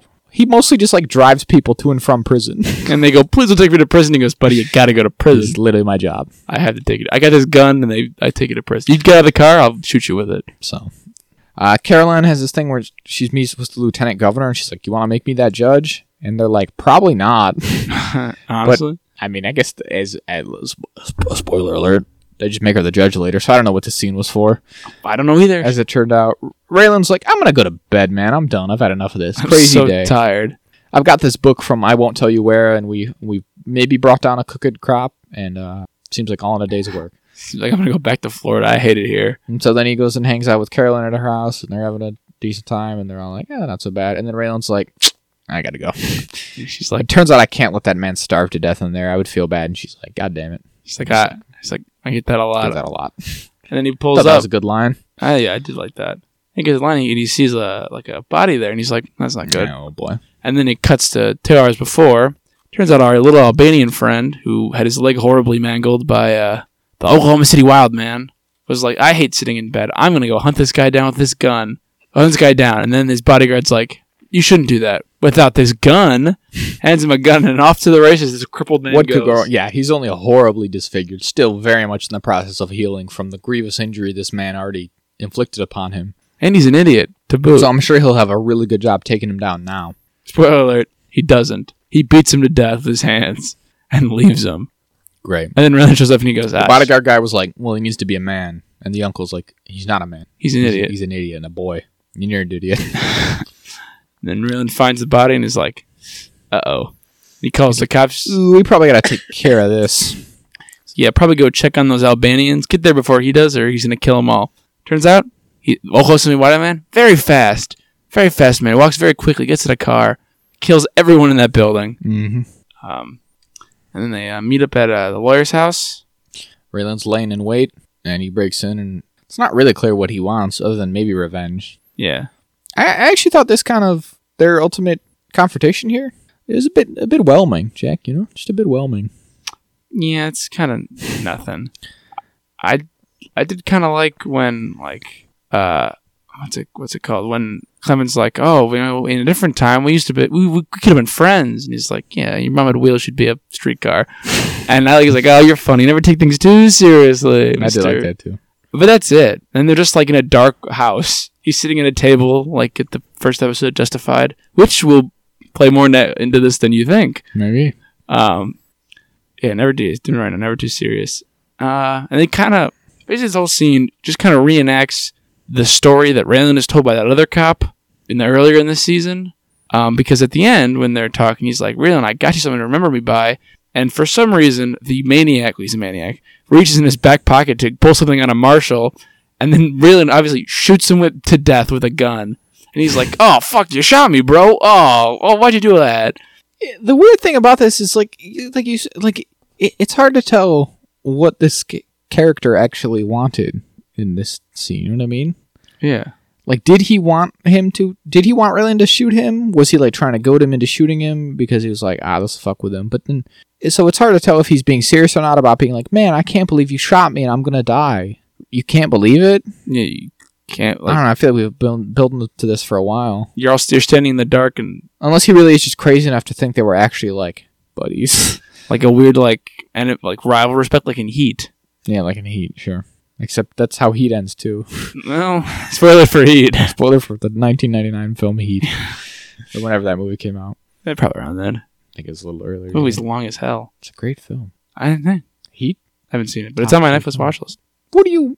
I never. 95. It It is almost 3 hours long. I didn't even know that. I didn't know that. I was like, oh, because I've gone to watch it, but I'm like, I don't got 3 hours. It's a really good movie. You gotta have 3 hours for Heat. I'll get 3 hours for Heat. I promise. So I don't know. It's never really explained. I would assume he did have his gun on him, and that's kind of because it's never given any indication in the rest of the episode here that it was a problem that Raylan shot this guy. No, they just kind of gloss it right over. Other than in his own mind, he clearly is a little bit tore up about it, right?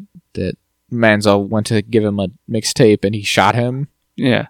Everyone else seems to think it was okay. Because they all hated him. He sucked. Because this time he wasn't justified. That's the thing is, was he justified or not? I think it was fine. That's kind of how it feels. I kind of feel. I mean, but that's because we know he's an asshole. But that still doesn't mean you can just shoot a man. Shoot him if he didn't really give you any cause to. So I don't know. It's tough. It's interesting. At the very least, to say that much. But instead of like having anything to see him, get out of it, they just skip 6 weeks. They go, it's a month and a half. He's back in Miami, Florida, and he's getting a speech from his coworker. I don't think it's really related to him. It's not. He's just sitting there. He mentions him in the speech. It's for his boss's retirement. Yeah. And his one coworker's just giving a speech, and they're just having a time, and then he's like, comes up to him at the bar afterwards, and he's like, "Oh, you want my recommendation to be chief? Yeah, I'll write you a letter." And he's like, "Actually, I would like to be done. I quit." And he puts his badge down, and he goes and paints his house. Painting his house, and his ex-wife is like, "What? You've quit? You couldn't quit for me?" He's like, "Yeah, no, sorry about that. What are you gonna do?" What are you gonna do? Things happen. I shot a man. I wasn't justified that time. I wasn't justified, maybe. I was justified in shooting our marriage. Metaphorically, of course. But shooting a crazy murderer from Oklahoma, the quote-unquote Oklahoma City wild man, was not justified. And I'll never recover. So, yeah. And he gets a letter from Carolyn where she's like, "I heard you retired early." And she's like, "I think it's interesting, and I can maybe relate and understand what you're going through. So maybe I'll come visit you." And I'm a judge now, by the way. Isn't that fun? I'm a judge of it. She doesn't say that, but it's in the... We see it. We see it in the footage as it's rolling. Which, again, I don't know how that worked, because it seemed like... The lieutenant governor. Not the way that conversation was going, but I guess that was just a misdirect to get our hopes up for how interesting this is. So interesting. You would think having a man be shot in your home would have an effect on that, but I guess not. No. I mean, he's a wild man. Guess it only took 6 weeks and she's a judge now. That's how fast it takes, right? You don't I don't know. I really have no clue, so it could be. Yeah, he gets a boat, and he's like, "I got this boat." Before the boat. Before the boat is after his ex-wife is like, "Huh, too bad you couldn't save our marriage or our second relationship." Oh no, I guess they are on the boat. Never mind. Well, we got. You're right. I'm sorry. So we do the boat. We go out to the boat. He's like, "I'm gonna relax on this boat. Nothing bad's gonna happen." From a drug dealer, daughter of mine. Let's go hang out on this boat. Cool. It's like, I don't know how to drive it, but we'll learn how to drive it together, and everything's fine. But then, in a twist I didn't see coming. Because I was thinking to myself, I go, is this the end of Justified City Primeval? Only one season? They're not. It kind of works, right? I thought it worked. I mean, we knew it was going to be it was supposed to be conceived as a miniseries, and I was like, he retires. That's a pretty definitive end to the character of Marshall Raylan Givens if he's no longer Marshall. That's all right? He made up with his daughter. That was kind of the central emotional...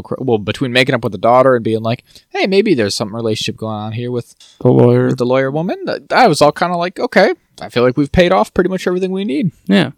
But no, we cut to a prison in Kansas? Kentucky.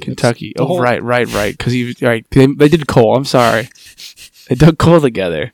And we see our good friend Boyd back from Justified, non-city normal. Justified mean Justified. Justified, the first Justified. 6 seasons of Justified. Justified. Ooh. Started out young, getting kind of older. Everybody kind of aged. So he's doing his sermons as he does, as we saw him last. As he does, yeah. And he's like, "Yeah, I'm sick and I'm dying, so I'm going to a hospital. Like see what kind of miasma I've got, or malaise, I think he says." Malaise, yeah. And he's like, "Let's talk about love and all that." Luis Guzman's in this. Well, everyone in there seems to be like, "Yeah, Boyd, we followed the lessons. We are trying to replace the hate with love." Yeah. He's like, "Great job, guys." And then he goes to leave. And he's in the van. He gives his celly his Bible.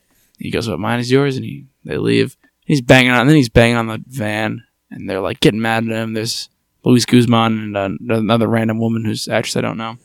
Mm-hmm. And they're like, we're gonna pull over. This sucks. And they get him. They open the door. Turns out it was a prison break. The woman was in on it. The woman was in on it. Luis Guzman couldn't be fucked if this is happening. He's so over it. He's like, God damn it. It seems Boyd somehow had managed to seduce the prison guard at some stage, evidently. He's got that charm. He's got the Kentucky charm. He is pretty slick with it, I guess. So they're like, well, you got to get in there, and then we're gonna make a prison break here. Yeah, they do a quick cut to them making out. That's fun. Crazy, right?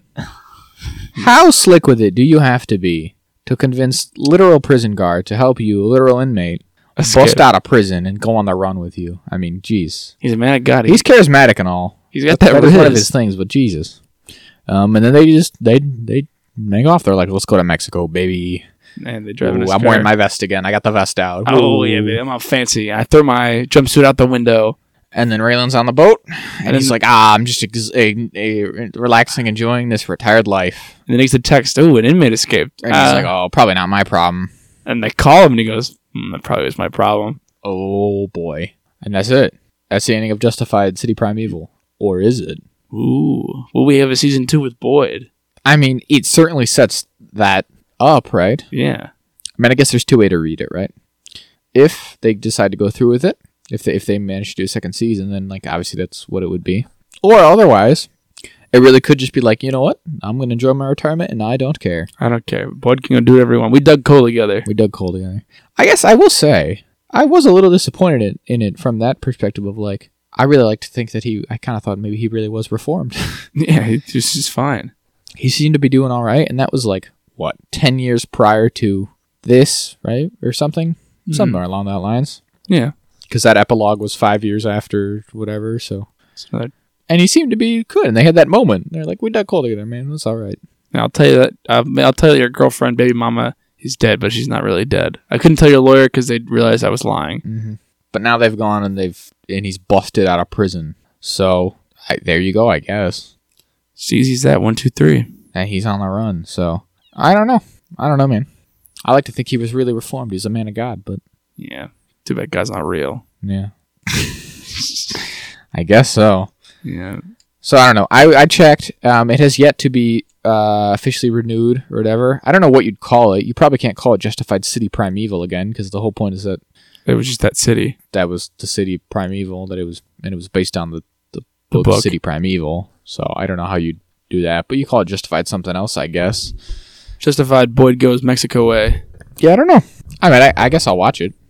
Yeah, I'll give it a watch. Gotta watch something. Thought this was fine. If it ever comes out. I thought this whole thing was pretty good. So, oh yeah, that's probably why they haven't announced it one or the other yet, because of strikes. Yeah. Them pesky strikes. Pesky strikes. So I guess I'd be interested in that hypothetically if they want to do it. It did feel like it was building towards a nice end though, satisfying end for everyone, and then it'd just be like, ooh, maybe season 2. That always kind of undercuts things, but maybe the Laura, or Carolyn will come back and get more of her. We don't have a weird daughter conflict again, because that was not great. On the one hand, I do understand how it's like the natural thing to be like, well, if we're going to do a second season, we got to bring back the guy, the main villain. But at the same time, it's like, yeah, he was the main villain for 6 seasons. You probably don't need to do that again. We already had a satisfying conclusion to their battle. But again, I understand that to a lot of people, that's the core kind of dynamic. The dynamic of the show is the two of them bouncing off each other, right? And I'm the marshal and I'm the witty crook, and we're cops and robbers about it all. Yeah. We're like Heat it's like Heat. It's a bit like Heat. It's a bit like Heat, 1995 film Heat. Yeah, their whole back and forth is kind of, in a lot of ways, you could argue the core of the show. So if you're going to do some more of it, maybe we do bring that guy back out. But I don't know. Yeah. Again, I would watch it. I don't know. I liked this whole. So, did you like this whole series? What do we think? City Primeval. I liked it. It was pretty good. It was good. All right. Welcome City Wildman. How can we type a character like that? I really did think their final confrontation here would be a little more dramatic. I thought they'd actually do a gunfight. He didn't draw at all. Yeah, Raylan just gunned him down. He really did. Gunned him down, and he's like, "Oh fuck, man, he shot me." I thought it was cold when she called the morgue. Yeah, that's pretty badass. Huh? But also, I'm like, what does that look like when they get there? Like, all right, we're here to do the morgue stuff. It's like, well, this man clearly has been shot. This is clearly a crime scene you've brought me to, and I'm going to call the police. Oh, you're the marshal? I'm still calling the police. Yeah, well, I assume it was more for dramatic effect. Well, yeah, of course. It's when he's like, you calling the ambulance? All that stuff. They probably got the proper individuals involved as well. Oh, yeah, of course. They probably cleaned him up and did a little marshal man and was like, we'll get this sorted out in 6 weeks. Planted several firearms on him just to make the shit look good. Put a bunch of coke in his nose. Oh, he was coming right at me. I had no choice. I had to blow him up with this rocket launcher. Oh fuck. I had to cut him in half with a lightsaber. So there you go. Yeah, I don't know. Decent enough show, I think. Yeah, that's a good way to describe it. Decent enough. I like that. Again, it's FX and all, which I think means it's like a cut above your truly generic cop stuff and your networks and whatnot.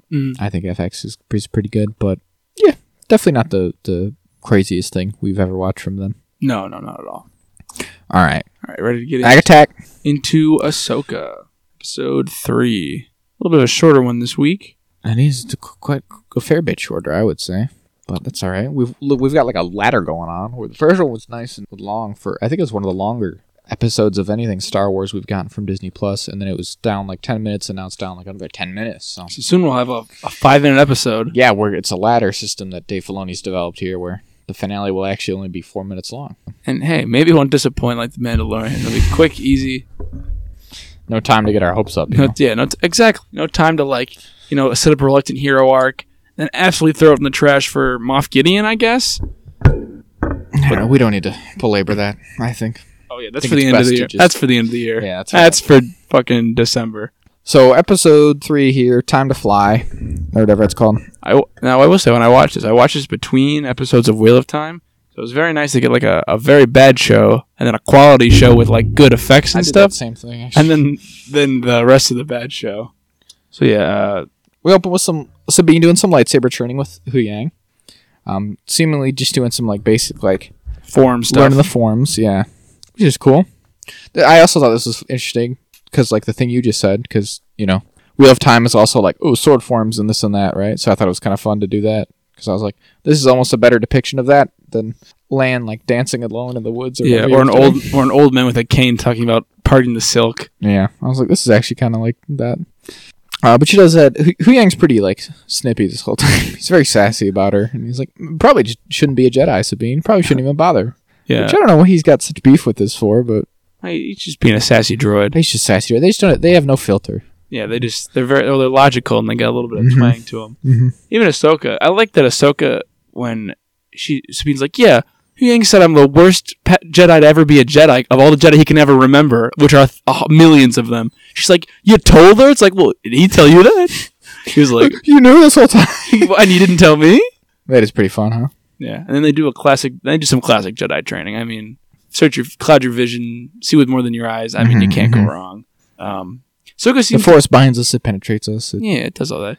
Ahsoka seems a little bit lighter, not as, like, serious as she was in the last... I agree. 2 episodes, which I like. We talked about, like, maybe this is intentional, that her arc will be that they have to bounce off each other and both are going to be better for the experience. And I think we are seeing the beginnings of that already. So I totally agree with that. Mm-hmm.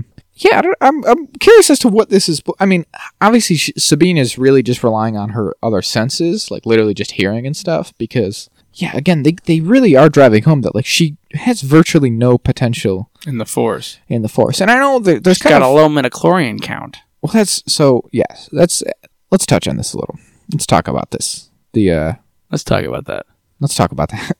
The ideas at play here, the like, whatever, metaphysical concepts at the core of Star Wars, right? Mm-hmm. And, like, what do you think about the Force in that way? Because that is a thing that, like, has long been a matter of contention of, like, is the midichlorians and stuff important? Can anyone actually learn the Force? How does all that work?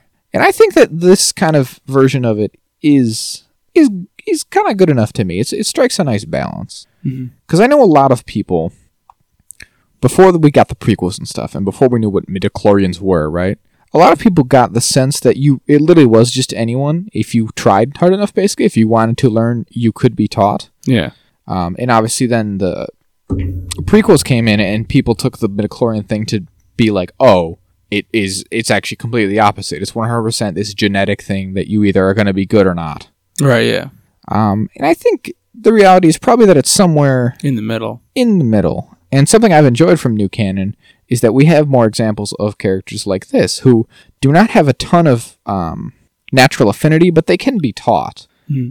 So I think that's a good balance, personally. That, like, you can learn, but also not anyone can just move stuff with their minds. Yeah, you can't. You're not going to be fucking Yoda, Plo Koon, Mace Windu, Anakin, Obi-Wan, Ahsoka. You're not going to be top tier people.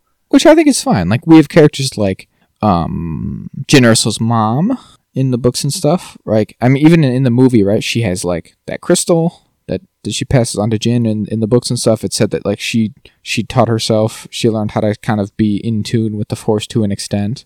Obviously, Chirrut in Rogue One is a character who is towing the line somewhere where he's definitely not enough to be really a Jedi or anything, but he's got something going for him, clearly, right? Right. And now we have like Sabine, where it's like I think that stuff's interesting. Yeah. You know, I don't know. I like later on, Ahsoka literally says to Huyang, she's like, I don't need her to be a Jedi. And because Huyang's like, the Jedi Order would have never taken her. She wouldn't have been able to train. She's like, I don't need her to be a Jedi. I need her to be herself. Yeah. And so I think it's cool that she's learning this stuff. She's taking it in and she's rolling with the punches and stuff. But yeah, her ultimate goal isn't to be strictly a Jedi Knight. It's just to kind of enrich her understanding. Yeah, it's like part of her, everything to be a more well-rounded individual. Oh yeah, absolutely. I think that's cool. Yeah, I like that. I think obviously she can't because it'll tie into her opposition to Shin, the actual Jedi, quote unquote Force apprentice, because that'll probably obviously we've seen the trailers that she says you don't have any power. Like that'll be they're supposed to oppose each other. So Sabine can't really have any Force power, and she can't be that good at it because that kind of undercuts what they're trying to say with these, like the very clear master and apprentice dynamics they're mirroring here. We get a little bit of a tease with it with a cup, because she's like, when Ahsoka's explaining this, she's like, yeah, like just start small. You're not going to move a fucking mountain with your mind. So you can't. Not everyone. Not all Jedi could even do that. So just move a cup. Even that's not that hard. And she kind of starts to seem to try, but she gets cut off. Yeah. So it's obviously trying to get you to be like, well, maybe she's trying hard. Well, and by the end of their exercise there, she's able to get close. Start getting to Ahsoka with the stick, even though she's got the visor on. So there's something there. Yeah. She's brushing up against something. And then we cut away to do Hera stuff. She's appealing to the current council, Senate committee about getting funds to give to Ahsoka and manpower. She really wants the fleet. Yeah, to stop bring a task force. Thrawn.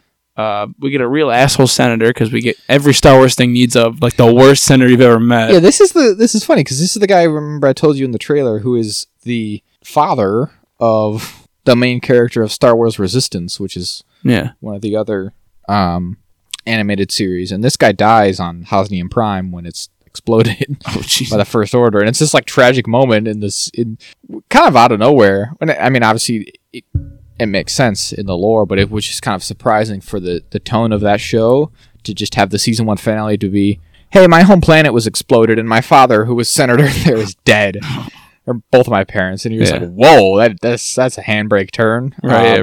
But it turns out he was kind of a dick, so what's that about? The worst guy ever. Yeah, so listen, on some level, I guess he is coming from a relatively reasonable place, but it just feels like they're needlessly bureaucratic. Yeah, hassling her. I don't know. Because he's all like, we could using it for better stuff for the Republic. And it's like, but you're talking about warships. Like, what other work are they doing, right? Other than, shouldn't they be around for security? Yeah. So hey, let me take some of these vessels, just give it a quick look, especially if they're all like, well, it's nothing. Then well, if it turned out to be nothing, then that'd be the end of it.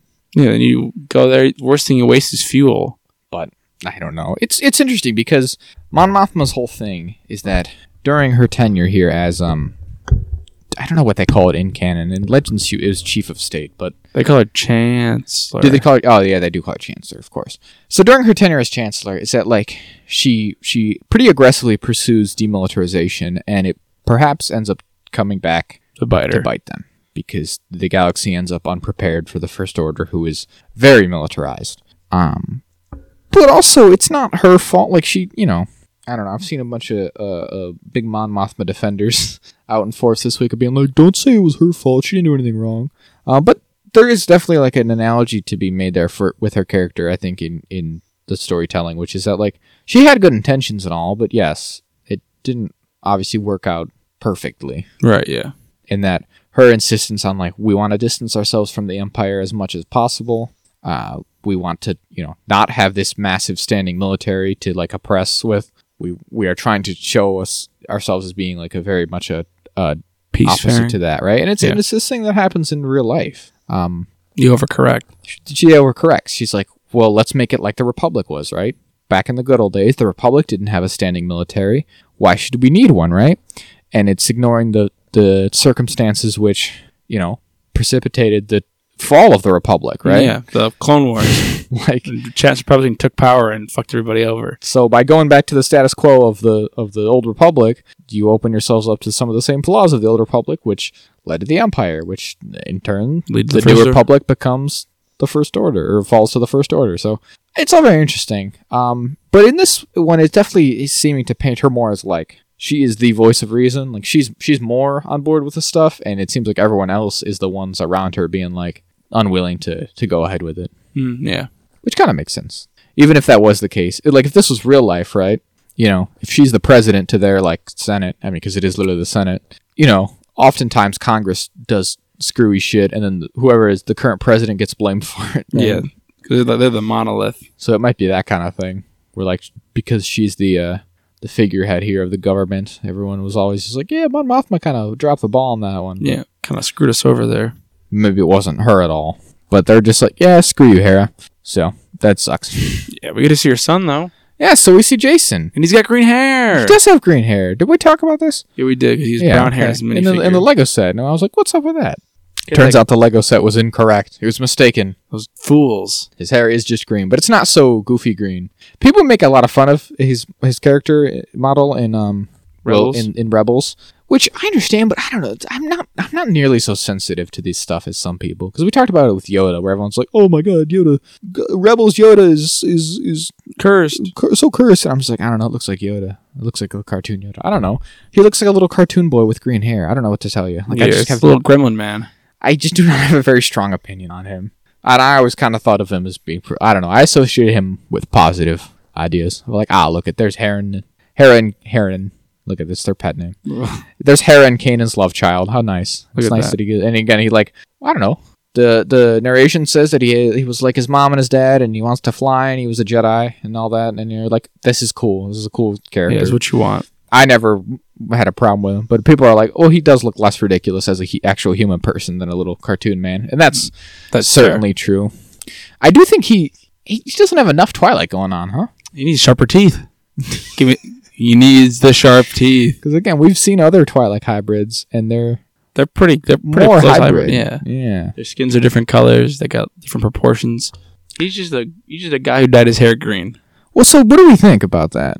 Is it dye or not? Because I was theorizing that could be that like Sabine has been dyeing his hair, but that wouldn't be the case in this from what we actually know now, a couple episodes in, right? Yeah. Him and Sabine would not be in close enough contact for that to be I don't think a thing, probably? No, I don't think it's actually. So is someone else dyeing it, or is it? I think it's just green. His hair's green. I think that's what he got from his mom, is that his hair's green? And he got all the human parts from his dad. Interesting. So he runs over and he's like, "Yo, Mom, Aunt Sabine's gonna be a Jedi." And she's like, "What the fuck who told you that?" Trevor's just like, "I don't know. He just he made that shit up, man. I don't know. I'm gonna tell you." It's very fun. I did like that when my mom was like, she's like, "How's Jason?" And she's like, "Oh, he's that little scamp. He's running around here somewhere." And she's like, "Oh, probably causing trouble with Chopper, huh?" Yeah, good old Chopper. Nice. That like two-time war veteran. Just a nice friend. Yeah, right. Veteran of many battles. Who's killer of countless. Who's way older than thousands. Way older than even his mother. Like, they're probably similar age. Is it? Are they? I don't know. Well, he was in the war when she was a child. Yeah. So I don't know how much. Well, yeah, how much before the war was he built? I guess is the question. Dave Filoni got to write that Rebels prequel. Someone put that in. Chopper in the war. Jot that down. Chopper the war years.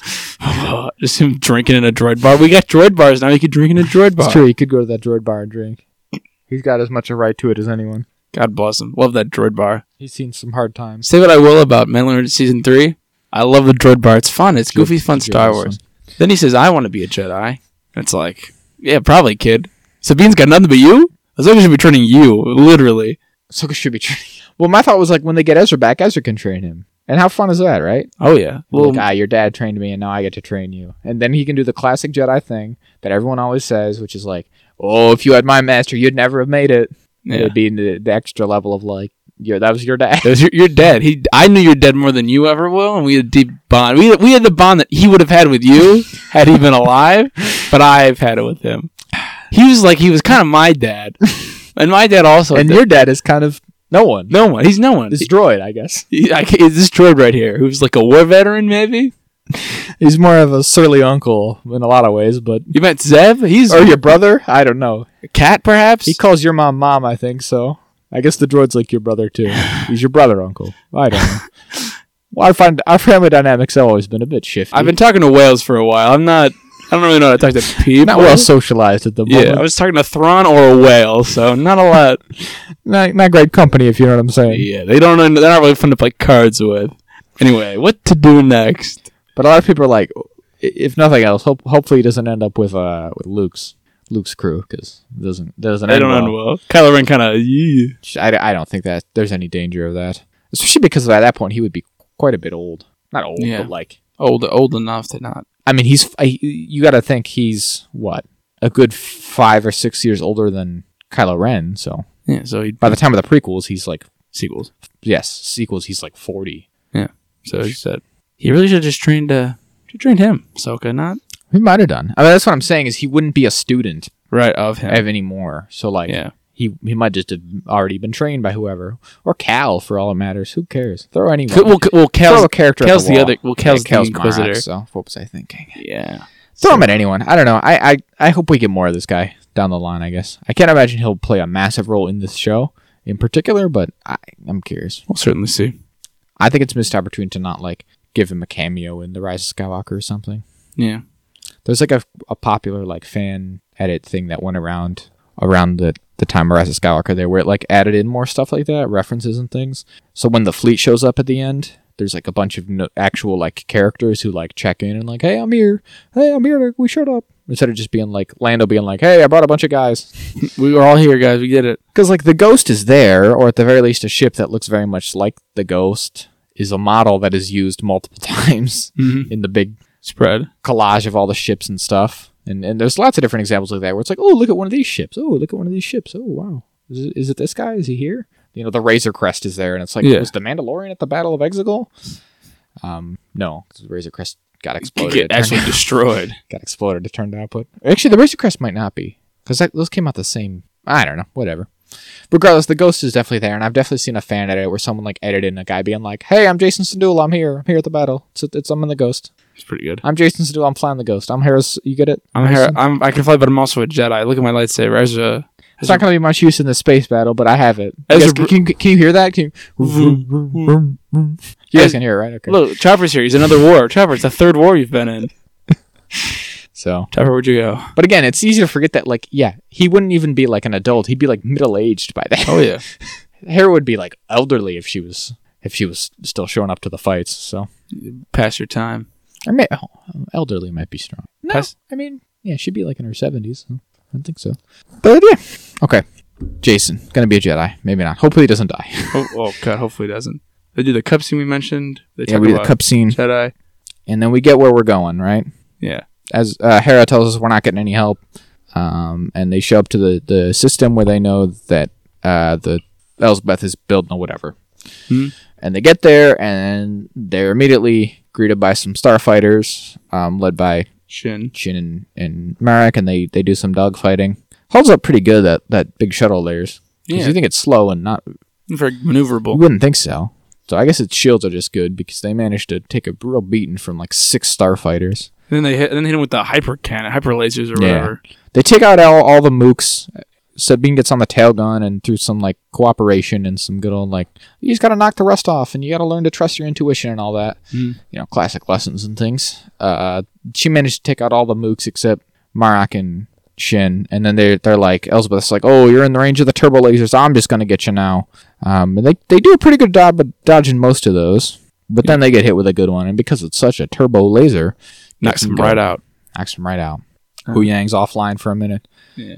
We're dead in space for a second here. Yeah, as they boot him out, like Ahsoka leaves his ship to kind of defend it. The lightsabers, pretty cool stuff. That's pretty sweet, right? I really like that. Very Clone Wars. Like Ahsoka was getting in spacesuits all the time in the Clone Wars. It's weird. It's something that you don't actually, when you think about it, it's like, hey, we don't see that very often, do we? Necessarily, they don't actually leave the ship that often. There's not a whole ton of extra vehicular stuff going on in Star Wars.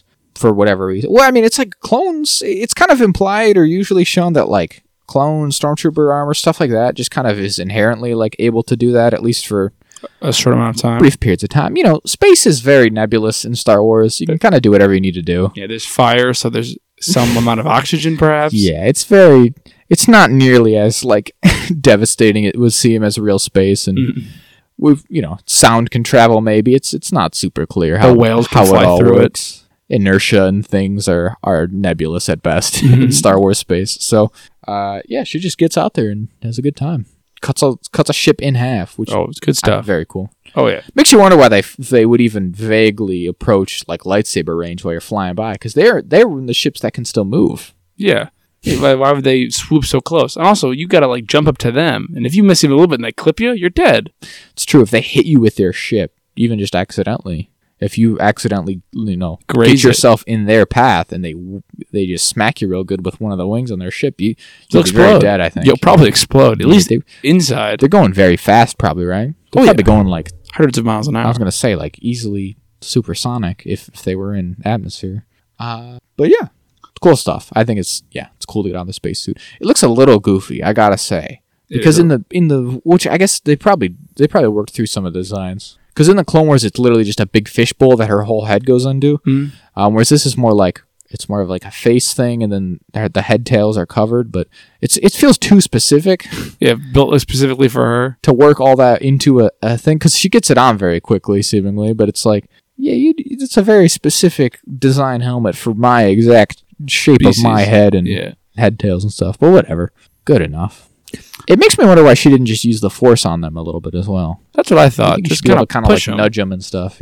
Push them into each other or something. Throw your lightsaber. That's a classic video game move. I would have deployed there. Oh yeah, you hit the lightsaber button. You don't even have to do jumping around. Yeah, just whip one at a passing ship and you're good to go. But Sabine, of course, gets it back online and we're good to go. And they fly to the surface. Make their escape to the surface of this planet. Run to some Purgil.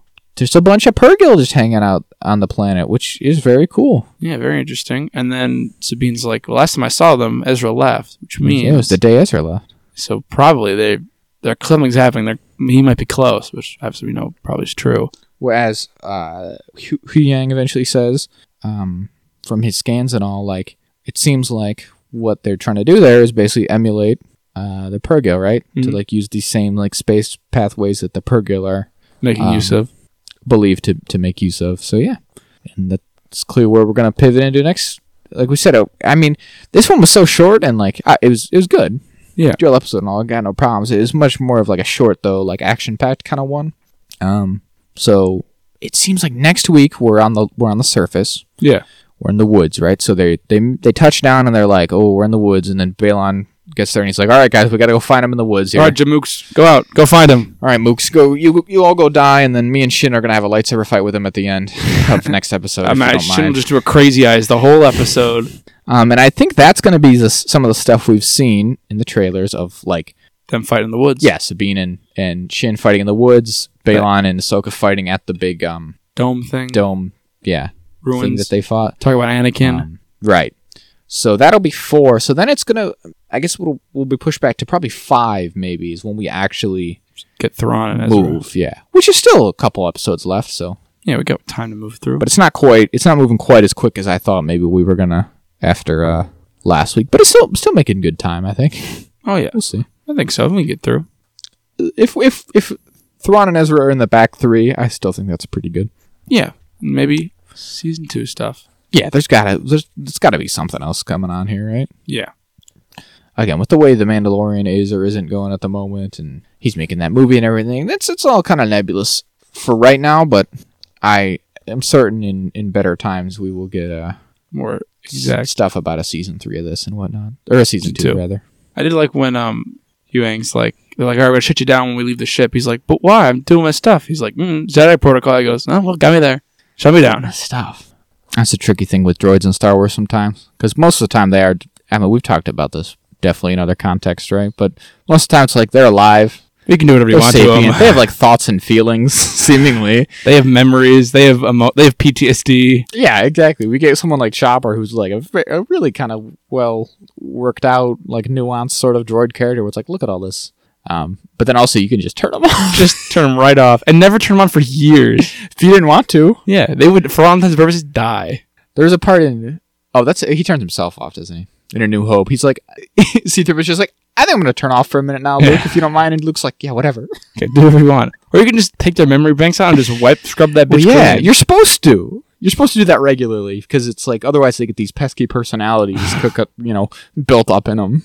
Like a bunch of from their experiences, like a bunch Westworld, like a bunch of spyware on an old computer, like a fucking host from Westworld. It's like, let me clear all this bullshit out. You're running too slow. Oh God, get these memories out of here. He's like, no, please, don't forget everything. Oh God, I'm alive.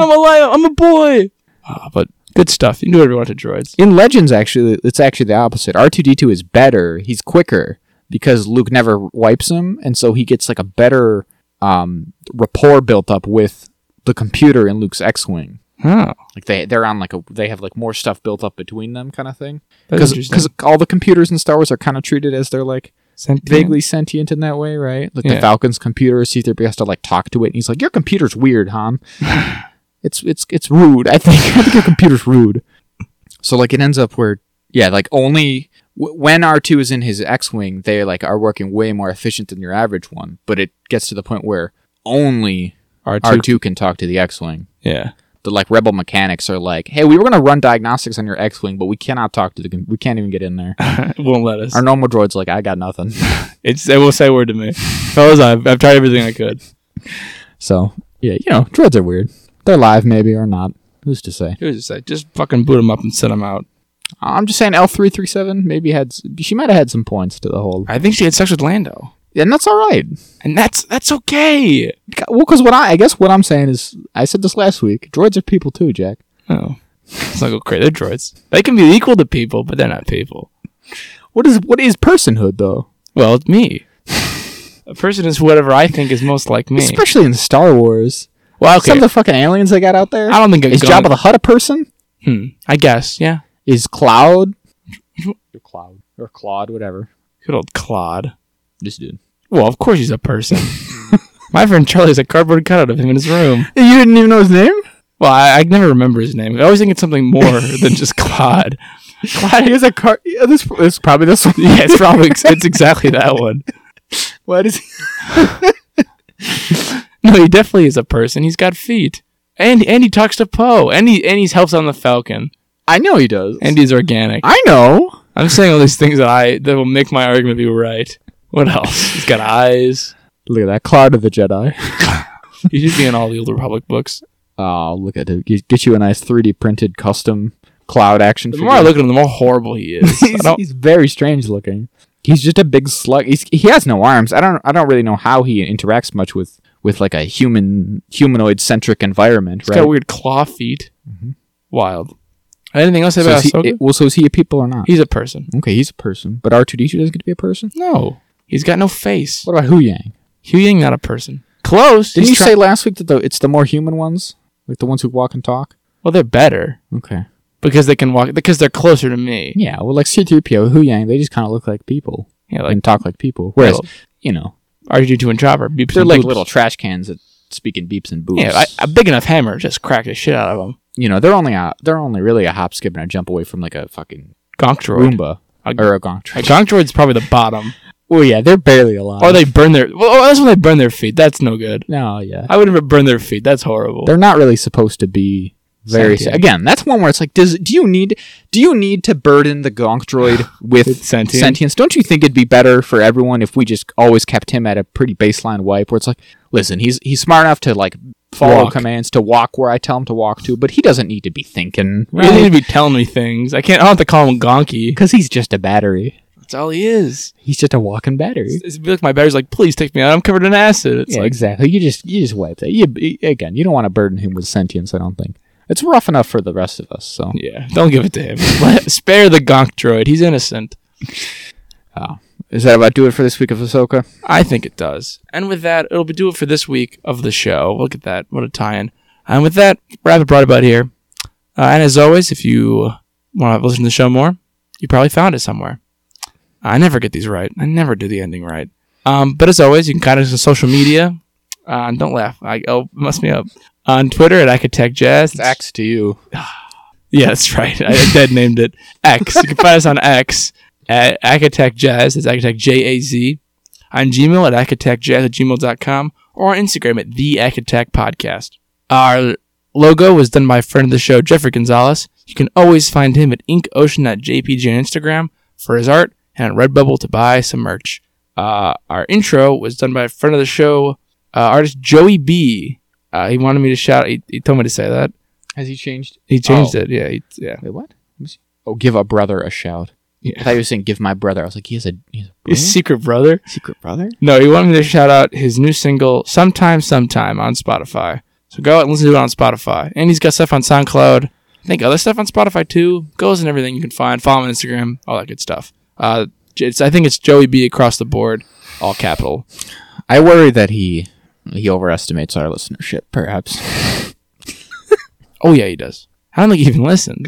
I don't know if he listens to the show. Well, that's the only way he would ever do so. Yeah. He's like, I don't really check in with those guys. They're probably doing well, though. They're probably making money hand over fist. We did have one download from Australia recently. Hell yeah. One or two. And one if that's you, go listen to our American friends' music. Huh? Yeah. But listen to this podcast way more, please. Tell all your Australian friends to listen to us, please. I cannot stress that enough. Listen, I listen to all your guys' podcasts, all right? I love Australian comedy. It's great. Half of my podcast intake just about is Australian, so... Until it wasn't. I used to listen to a bunch, and then I was like, I'm sick of Sans Pants Radio. Get them out of here. Don't be throwing shade at our colleagues. Those are our comrades in the field. Our contemporaries. Us podcasters got to stick together, Jack. Us pop culture podcasters have to stick together. Who else will do a really weird Professor X voice? That's right. Not me. All right, are we done? Is we in the ending? I think so. We actually slipped into a little bit of episode nonsense. But as always, we wrote it, we produced it, we built all the sets. Second to the people, Zach. Good night. Good night, and Godspeed.